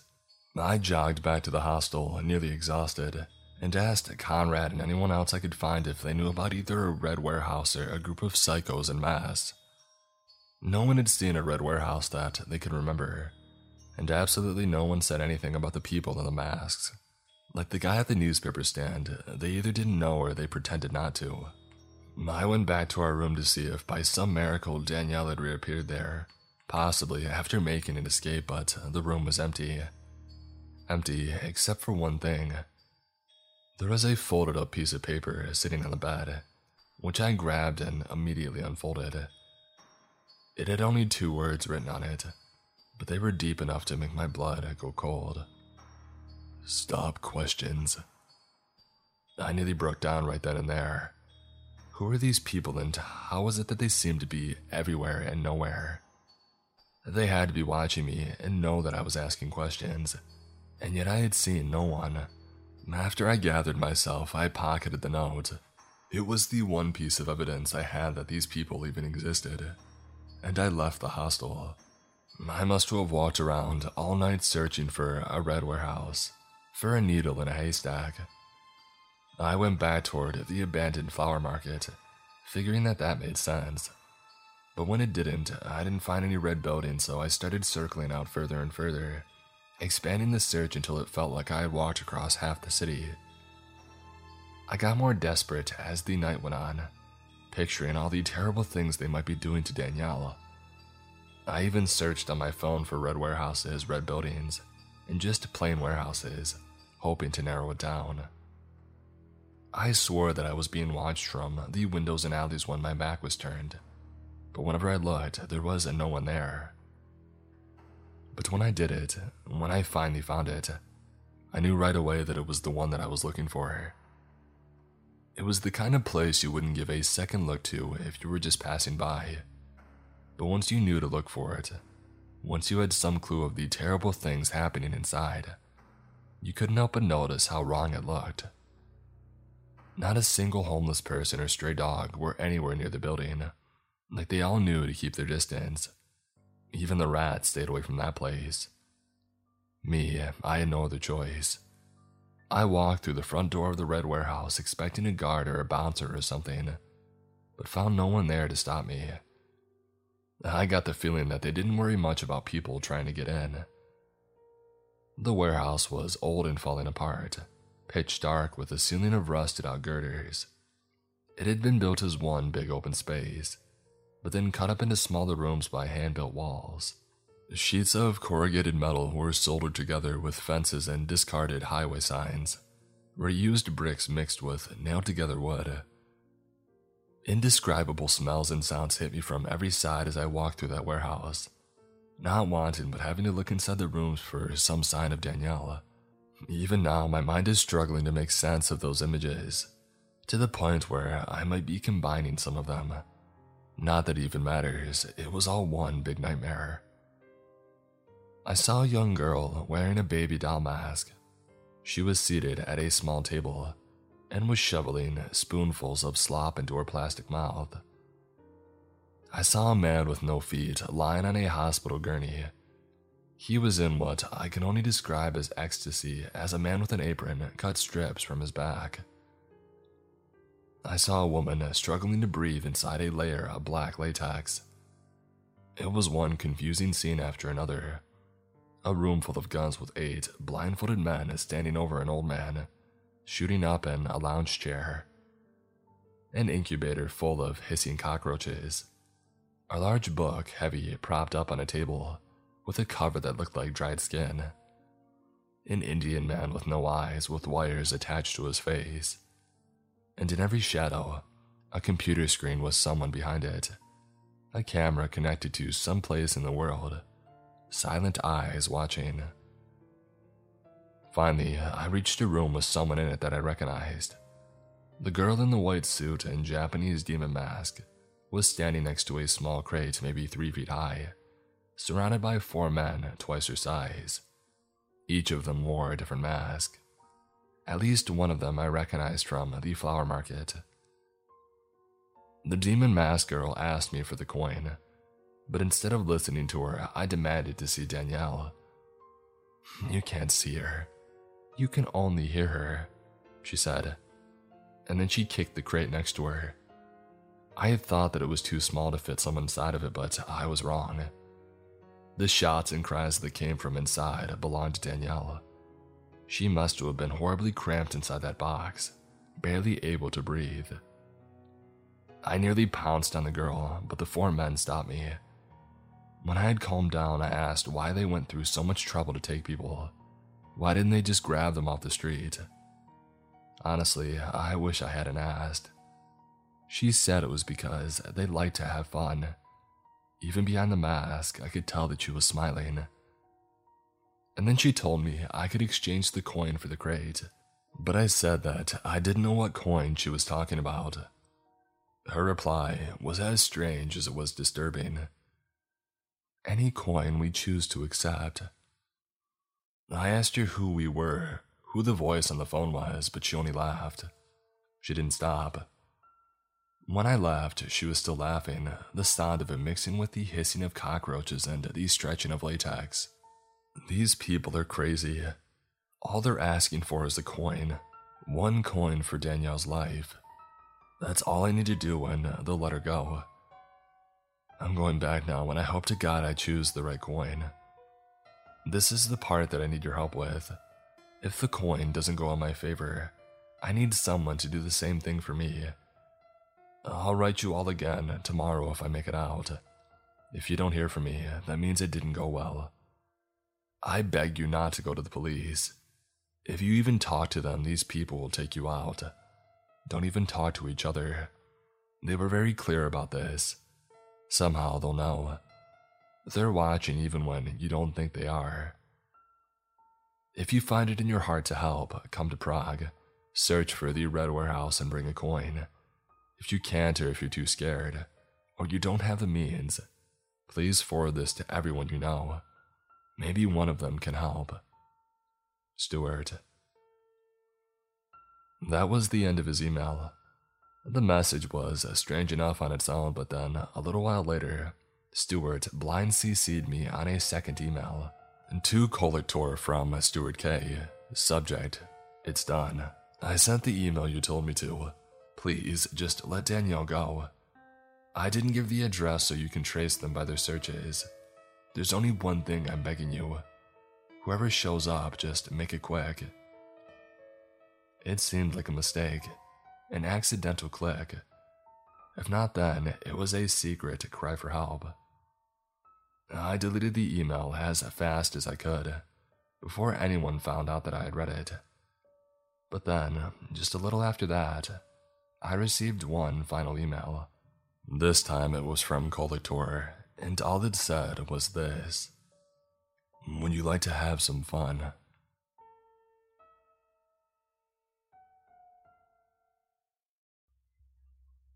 How I Created God. Written by Loki382. Life gets rather boring after you have lived for millions of years, but you humans have always given me something to do. Unlike other gods, I like to cause chaos for fun. As a matter of fact, it was my favorite thing to do. Every now and then I would dip my finger into your world and stir up some chaos. You could probably pinpoint every spot in history that I had a part in. I was a little cruel to you guys. Now, while seeing the destruction I caused was amusing, the real enjoyment was seeing how you humans would pick yourself back up from it. No matter what I did to you guys, you would always come out stronger and develop ways to handle my chaos. It was fascinating, to be honest. The way you humans could always invent things to defend against me. You humans were smart and different, and a lot like us gods in many ways. All my friends thought of me as crazy or a lunatic, but I didn't care. They were all guilty of far worse things. At least I didn't go around as an eagle and try to get with every woman that I could see. All of us gods had something to do to ease our boredom. So, what was the harm of giving you humans some challenges? Without me, you guys wouldn't have grown into what you are today. So I was doing you guys a favor. My chaos is what shaped your world into what it is today, and I take pride in that. There is only one thing that I do regret, the biggest mistake that I made. It was one of my greatest creations, something that became so powerful that it wiped out all of us. It all started with an idea, something that I had thought of while I was bored. I wanted to make something new, something that would cause more chaos than I had ever caused. It would divide the humans into two. It would cause wars, civilizations to fall, beliefs scattered. It was big. My great idea. If only I would have known the destruction that it would truly cause. You see, I wanted it to be bigger than any of us, more powerful than any being that has or was already existing. So I got to work in building the perfect being, the one above all, the one to give you humans hope. I started building and creating my child, or as you like to call it, God. When I made it, it was nothing more than a ball of light that shined in the sky, barely even having a mind of its own. You probably could have pointed it out in the night sky. It shined the brightest in the vast sea of stars. It was like my child in some sort of way, something I looked after every night and day. It gave me something to do. I would feed it to other stars in the night sky. Countless galaxies were destroyed and wiped out because of me. I would also feed it to human souls, good and righteous souls. Now at first, they were just small stars, but eventually, I started feeding it to the biggest stars that I could find. I made sure the stars I gave it were far away from your world, so that it wouldn't cause any sort of destruction. I wanted this creation to be big, to be beautiful. This was a process that took millions of years, and I was obsessed with this creation. I wanted it to be the most powerful God, the one above all, the ruler of all of us. That's why I fed him so much. The more stars and souls it ate, the more powerful it became, the brighter that it shined. I wanted this creation to be something all of the others would look up to, something to give us hope. The thing though, the more power I gave it, the more power that it would want. Power does that to everything. I've seen it countless times with humans. The more powerful something becomes, the more power they want. They will do anything for just a little more. Annihilate whole cities, destroy entire populations, even give up an eye. Countless wars have been because people wanted more power, and countless have died. Gods and humans are not so different. Even the most powerful of gods still fall for the curse power gives you, and mine was no exception. When my God was born, it was nothing but beautiful. It was neither a girl nor a boy, yet its physique was so perfect, I can't even describe it. It had a physical form, but not at the same time. It was a star in the shape of God, and it was mine. It could speak every language, its voice booming yet so calm and peaceful at the same time. It moved graciously through the vast realms of our existence, and I moved with it. The light it shined was brighter than all the stars in the sky, and it gave me hope. Hope that one day we gods would have a ruler. I did not tell anyone about my creation. I wanted it to grow and become what it meant to be before I revealed it. It was very fascinated by you humans too. It constantly watched you guys from a distance, not disturbing anything or causing any chaos like me. It just watched. I loved my child. I was its father, and I was so fascinated by it. It was so peaceful, so nice and beautiful, and it was mine. I felt so happy. I felt the love a father has for his child. Time moves strangely in the realm of creation. It does not correlate with the time you humans created. The past, future, and present all exist at once, intertwining with the fabrics of the reality of time. It was how we could see everything, because everything existed at once. It's really hard to explain it to you, for human minds are not meant to understand the concept of this realm, of my child's home. My creation understood everything. It saw more than everything. It saw the end and beginning in all the realms and realities. It watched the creation of Earth and all the realms and the destruction of it. It saw the births of God and the death of them all. It watched as you humans destroyed yourselves, and watched as you rebuilt and started again. It watched nature slowly grow through Earth and watched you humans destroy it.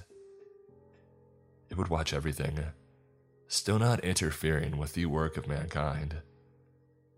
This went on for millions of years, and I watched my creation as it observed you guys. It would constantly ask me about you humans, about why you fight and why you all hate each other. And I just told it that you humans are different from us, that we cannot understand unless we were human. I explained to it that you humans look up to us as deities, and that it's our job to protect them and also destroy them. For we are the makers and saviors of mankind, and also the destruction and end. I still remember the old days of just me and my child. Oh, how perfect they were. We would make games out of you humans, betting on who would win a war and what civilization would fall first. It was actually pretty fun. You guys always surprised us. While we gods were powerful beings, you humans had a way with each other that we gods did not. You could go to war with each other one day, yet become allies in only a year. Or kill someone's brother and be accepted into the family and be forgiven. It was strange to me and my child, but my child found it amusing. Now, parents can always tell when their child is up to something, when they are coming up with an idea or hiding something from you. It's rather cute how our children try to hide it from you, lying through the teeth of their mouth, spilling words of false truth. My child went through this phase. For about 2,000 years in human time, I noticed that he was cooking up an idea in his head, and he was not good at hiding it. I did not ask him nor take notice, for I trusted my creation. For one day, it was supposed to rule over the gods and mankind, and it was also still a child. One day when I went to go visit my creation, it looked excited about something, like a little child waiting to tell his father something that he had done. It was kind of cute in all honesty, and I asked him why he was all happy. Because I have an idea, Father. You said we can't understand humans because we aren't one, right? He said, voice moving steadily across the field of space and time. I looked at him with a smirk and replied, Yes, I did say that. Why do you? Well, I came up with an idea. He cut me off, pulling me to look at something. How can I be a good god if I can't understand humans? Well, I decided that I'm going to become one. I remember laughing at it. The thought of my creation and becoming a human was fascinating and hilarious for me. Yet I thought it would be interesting to watch. I told it that the idea was good and that it would be amusing to watch. The look on his face was something that I'll never forget. He looked so happy and proud. I wish that I would have stopped it. I wish that I would have known. But I was just a naive father. He told me not to interfere, that he wanted to do this himself. Told me to not even watch until he got back. I listened to it sadly. I did not interfere or watch it when it went off into your world. I sat up in the high halls and waited for my creations to return. I would look at realms my child was not in, and stir up some chaos for fun like old times. It wasn't more than 400 years before it returned, but it was not the same. It was a man now. He had long black hair and a beard. He looked raggedy and dirty. Blood soaked his hands and body. He fell to the ground when he returned, and gasping for air. The happiness on my face had drifted away, and had turned to fear and worry. He wasn't the same. He looked up at me. Hatred and violence were in his once two beautiful eyes. His face had cuts all over it, and his back was covered in whip marks. I still remember what he said to me, voice no longer smooth and clear, now raspy and cold. They killed me. I tried teaching them to be peaceful and to not fight, but they killed me. They don't know peace. They can't understand it. They only know violence. No more will they. No more will they fight. They will suffer. He had a small smirk on his face. Evil filled his face and eyes. I just looked down at him, astonished at what the humans did to my creation, my beautiful child. They destroyed him, and I was filled with rage. The wrath that I unleashed on you guys was far greater than ever before, unleashing chaos in every realm of existence, and hundreds of thousands were destroyed. You guys barely recovered from me, but if I could have destroyed you guys, I would have. The other guys got mad at me, asking me why I had unleashed my anger on you humans, and I just told them one word: justice. What filled me with the most rage, though, was what you guys gave my child. You gave him a name. Jesus, they called him. They gave my child a name, and he stuck with it. I didn't like that name, though. It made me feel sick to my stomach every time I heard it. A name you humans gave my creation. After he returned, he pushed himself away from me. I barely saw him, and whenever I did, it was very brief. He would occasionally poke his head out and observe you guys, no longer asking questions. He looked like a man now, instead of the beautiful body of light that he once was. I could tell that he was planning something, but I couldn't place my finger on what he was planning though. I would watch him from afar as he observed you guys, watch the violence in his eyes grow through his soul, the anger and hatred that filled his face. This was not my child. He died when he went into the human world. His soul was turned from a bright light of joy and hope into a void of darkness that corrupted his heart. One day, though, after thousands of years, he came to me with a slight smile on his face and told me that he had another idea. I was worried when he told me this, for his first idea shaped him into the monster that he is today. I did not know that this one would be far worse than his last. He looked into my eyes and he said, I want to help them out, help them not fight anymore. I was looking at everything and I realized that there is one thing that is the main cause of war, and that's religion. Humans fight over what religion is right and what's wrong, killing those who believe differently, and for what? Therefore, I have decided to eliminate all religions. I remember the look that I gave him. It was a mixture of worriedness and confusion. I didn't know what he meant. Maybe if I would have killed him then and there. But curiosity had corrupted my mind. I asked him what he meant by it, and I'll never forget how his eyes changed. Violence poured into his eyes like a stream of water. His face had changed and morphed into a face that I commonly saw in humans, a face of war. All he said to me was one word that shook me to my core: destruction. I looked at him in astonishment, and I asked him what he meant by it. I thought that he meant for you humans, but I was wrong, so wrong. He explained to me that humans are very stupid, yet very intelligent. They could build massive skyscrapers and develop machines that could operate the world in only 100 years' time. But at the same time, fight over which god is real and whatnot. He told me that the only thing that's holding you humans back was us, the gods. I told him that it's always been like that, but there is little that we could do about it because, even if we hide ourselves, you humans would always find us. He looked at me with a bright smile on his face, something that I haven't seen ever since he had visited you guys, and he said something that made my body turn cold. That's why I should kill all the gods.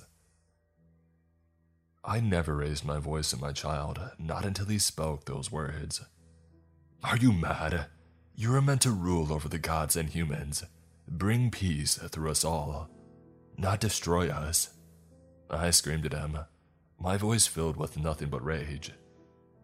I put my left hand over his shoulder and lifted my finger to his face. You will not lay a finger on them, do you understand me? I screamed even louder than before. I saw his demeanor change. He gained a look of sadness. I was hoping so desperately that he was joking, but my gut told me otherwise. My eyes locked onto his and did not leave. I wanted to make sure he knew that I would not allow it and that I was wrong. He did not listen, though. He only looked into my eyes and said, straight to my face in a cold, harsh tone, "Then I'll do it without you." I never knew how powerful he really was. He never had used his power for anything really. He always just observed and watched you guys. Never caused any disasters or anything. I didn't realize that he was the most powerful being that ever existed. So powerful that even the gods themselves would learn to fear him. His power gleamed off of him. It felt like a massive weight that dragged down at my body. For the first time in all of my existence, I felt fear. With only a movement of his hand, he locked me away inside a cage of light and power. I tried breaking out of it. I used all the power that I had, but there wasn't even a hint of a breaking. I screamed at him, begging him to let me out and to not carry out his plan, but he just stared at me. I felt fear of my own child, of my own creation. I wanted to run, hide from him, but I couldn't. I was trapped in a cage of light, not able to break free. I kept screaming at him, begging him to let me out, but he wouldn't listen. He just turned around and started walking away. I tried using all the power that I had to break free, unleashing my wrath on the cage that he had locked me in, yet it wouldn't even leave a budge. Then, with only another swipe of his hand, he opened a portal through the realms of reality that would take him into the land of gods, of my home. He looked back at me as I was screaming, and he only said one word in a cold, harsh tone. Fall. Suddenly, I felt dizzy. My throat shut and I couldn't speak. My vision became blurry. I tumbled to my feet, legs collapsed like a massive weight was dragging me to the ground. I felt my eyes become heavy. I tried keeping them open, but the power was too great. As my vision was fading, I watched as my child stepped through the portal, giving birth to the carnage my child would create. I don't know how long I was asleep for. Thousands of years maybe. Heck, maybe even millions. I really don't know. I don't remember dreaming during this time either. It was like many years had passed in only an instant. In one moment, I watched my child enter the portal, and the next, I awoke to my child standing above me, telling me to rise. I looked up at him in confusion, wondering what the heck had happened. He looked different again, no longer like a child, but like a fierce, grown warrior. I could sense that many years had passed. It was like his whole stance and demeanor had changed. I could sense the power flowing out of his body like a river, so powerful and fierce, so terrifying. He looked at me and I looked at him, and I began to speak. His voice was powerful. Hearing it sent a shiver through my whole body. It was so cold yet so loud. Look upon me, Father. my child said, looking down upon me like I was just a mere human. My eyes didn't leave him, and I could tell that his plan was carried out. I sensed the destruction and carnage that he had caused. I suddenly felt a feeling of great sorrow, a feeling of sorrow for the gods that my child slew. I knew he did it, for he would not be standing before me if he would have failed. "What have you done, my child?" were the only words that I could muster up, the only words my terrified vocal cords would allow me to say. He looked upon me, eyes filled with rage and hatred, and he told me something that I will never forget.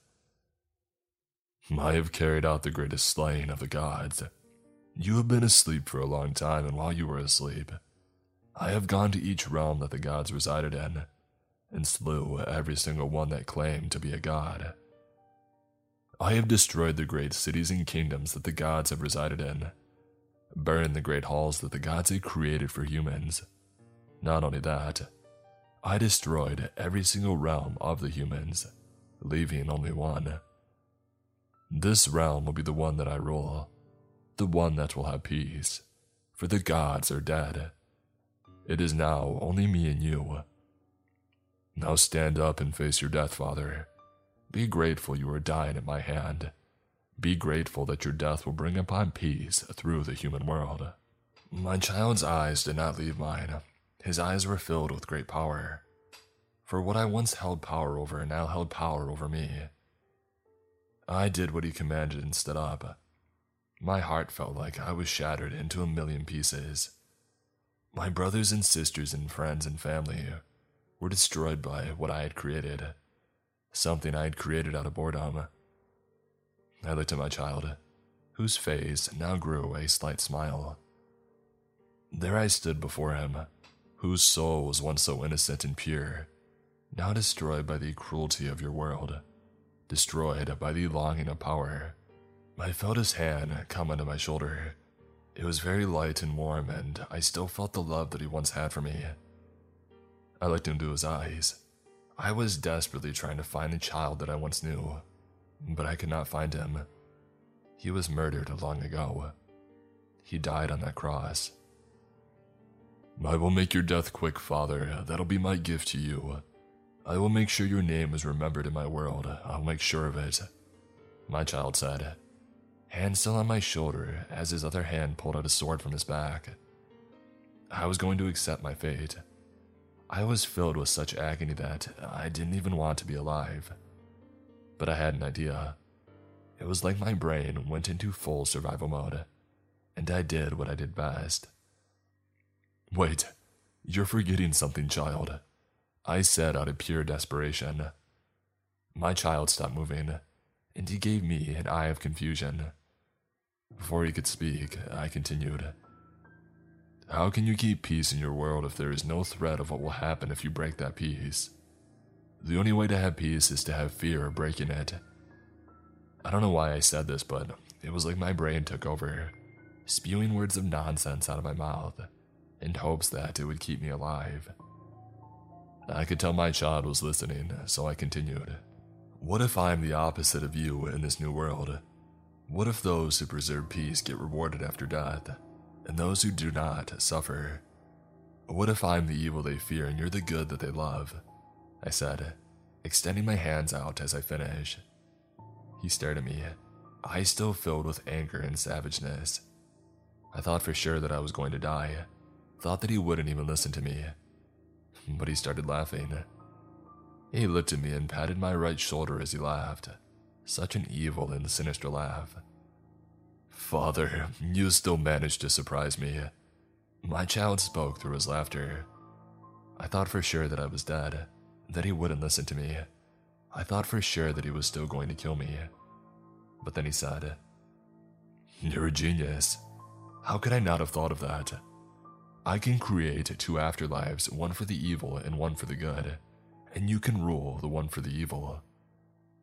For only a glimmer of a second, I saw my child return to me, and I saw my child in his eyes, the one who was so innocent and pure, so loving. My child embraced me with a hug as he laughed, filled with so much love and passion. I couldn't help but cry. Tears left my eyes slowly. I couldn't tell if it was a relief or because it had been so long since I had hugged my child. It wasn't long after this that God created the new and only realm of existence, which is the one that we are in now. With this new realm, heaven and hell were soon created afterward, along with the first two humans. This was the beginning of the new world, the world that was meant to have peace and prosperity, the world without the gods. I tried making hell not such a bad place for you humans. If you do manage to make it, you won't suffer for all of eternity. It's rather boring, actually. So boring that I try to mess with you humans a little bit. While I do cause natural disasters and pandemics and stuff, my greatest chaos was what I gave you humans. I gave you things like lust, greed, envy, pride, wrath. I gave you humans depression, illness, anger, and hatred. I tried to keep balance in this realm because it can't just be a place of peace and happiness. I also try to remind you guys of us, of my old friends and family. You may be wondering why there has been more than one God in history, and that's because of me. I don't want my friends and family to be forgotten, so I remind you guys of us, no matter the punishment that I faced from God. Every time I did, though, God would make sure the empire that was reminded of us would fall. The Greeks and Romans were both meant to be advanced civilizations that would have still been around, but I intervened and reminded them of who they truly were.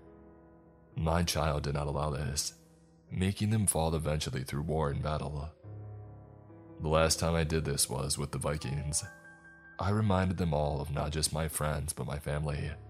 I reminded them of my brothers and sisters, showing them stories of Odin and the old gods like Thor and even me. I made them hate the Christians, made them despise me. Yet my child soon even put an end to that. You can still find the gods though, they're still around in the modern world, you just have to look. I make sure to bless those who worship the old gods, make sure to give them happy lives and give them what they desire within reason. I am not evil even though my child gave me the name Lucifer. It is not my true name.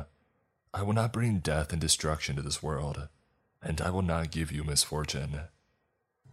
These days, I just sit in my hell with guilt for what I've done. I remember the old days when the gods ruled the earth and heavens. I remember the stories of us, the great battles we had, and also remember how much you humans loved us. No one loves me now, and God made sure of it. I am the Prince of Darkness, the bringer of lies and chaos, the bringer of death and destruction when in reality, I'm just a scared little being who is all alone. I hate myself every day for what I've created, wishing and longing to go back and correct my mistakes, but I cannot. Recently though, I have been traveling your world, admiring the beauty that God has created. I didn't expect humans to find this place. I thought it was too deep and hidden for anyone to discover, yet here we are. When I saw you though, you seemed different. I could sense the goodness off of you. It's why I asked to talk to you. Tell you the story of how the gods perished. Tell you of my greatest mistake. You have a good soul, and I trust that you'll handle this information that I'm giving you well. I'm not the one you should fear though, for my child has been creating something of his own. You could probably find it if you looked up in the sky. It's a star that shines brighter than all the others. I fear he is creating someone to take my place. And if that is the case, then we are all doomed. My child will be creating a true devil, a devil who will be the one out of nightmares. I only hope this is not the case, but my instincts are telling me otherwise. When the star hatches, it'll be like it just disappeared from the night sky. And if you're looking at it, you will see it happen. I hope that this will never happen, but that star has been in the sky for millions of years in the realm of creation, so I fear that it will hatch any day now. This new devil that my child is creating will be the one that you know and fear, and it's only a matter of time before he's born.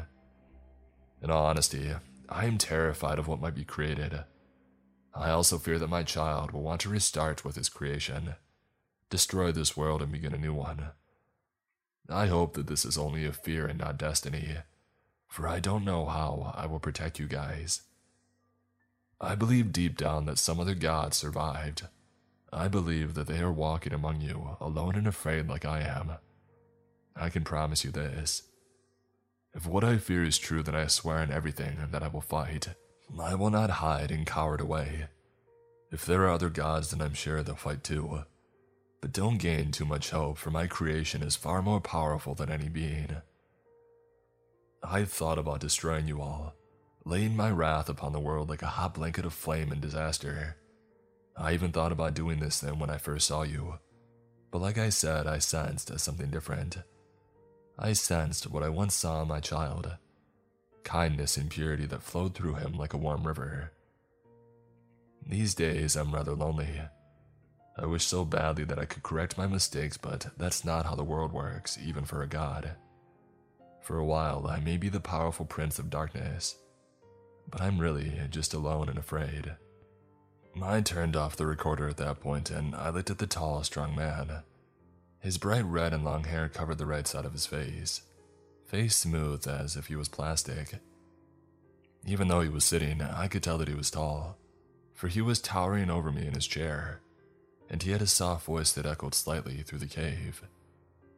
I told him that was all that I needed, and that I would return again when my boss allows me to.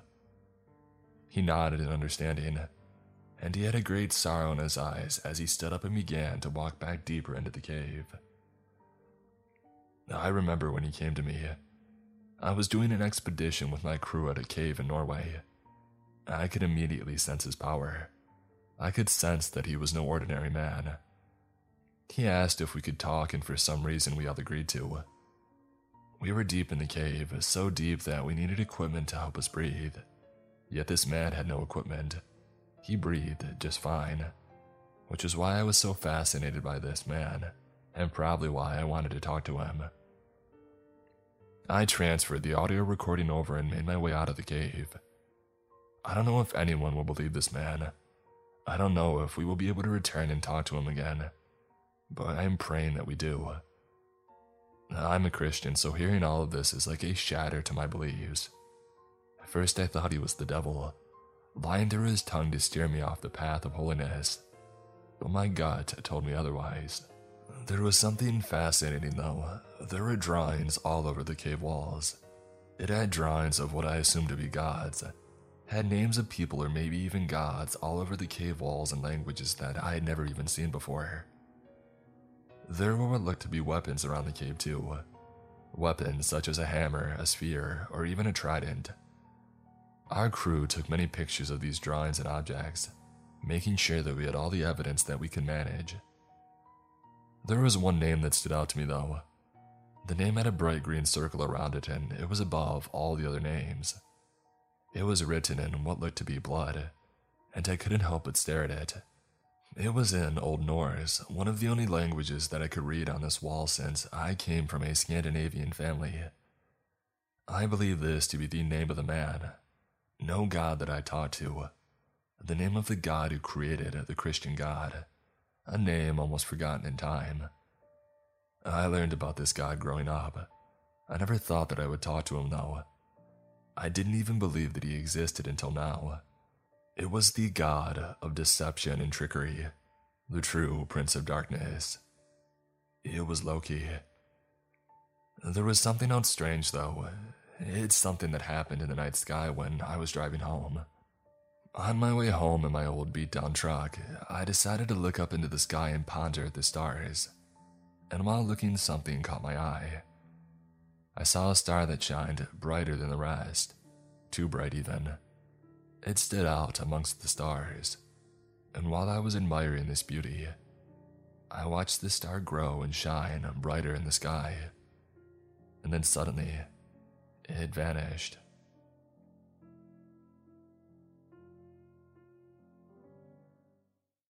Thank you all for sticking around for this week's lineup. I enjoyed reading them, and I hope you enjoyed listening. The holidays are fast approaching, and I hope each and every one of you have an amazing holiday season. Another reminder that you can take advantage of this week's sponsor, Simply Safe, and their holiday offer. Take advantage of SimpliSafe's holiday deals and get 40% off your new home security system by visiting simplisafe.com/MrCreeps. Stay safe and warm wherever you may be in the world. And as always, stay creepy.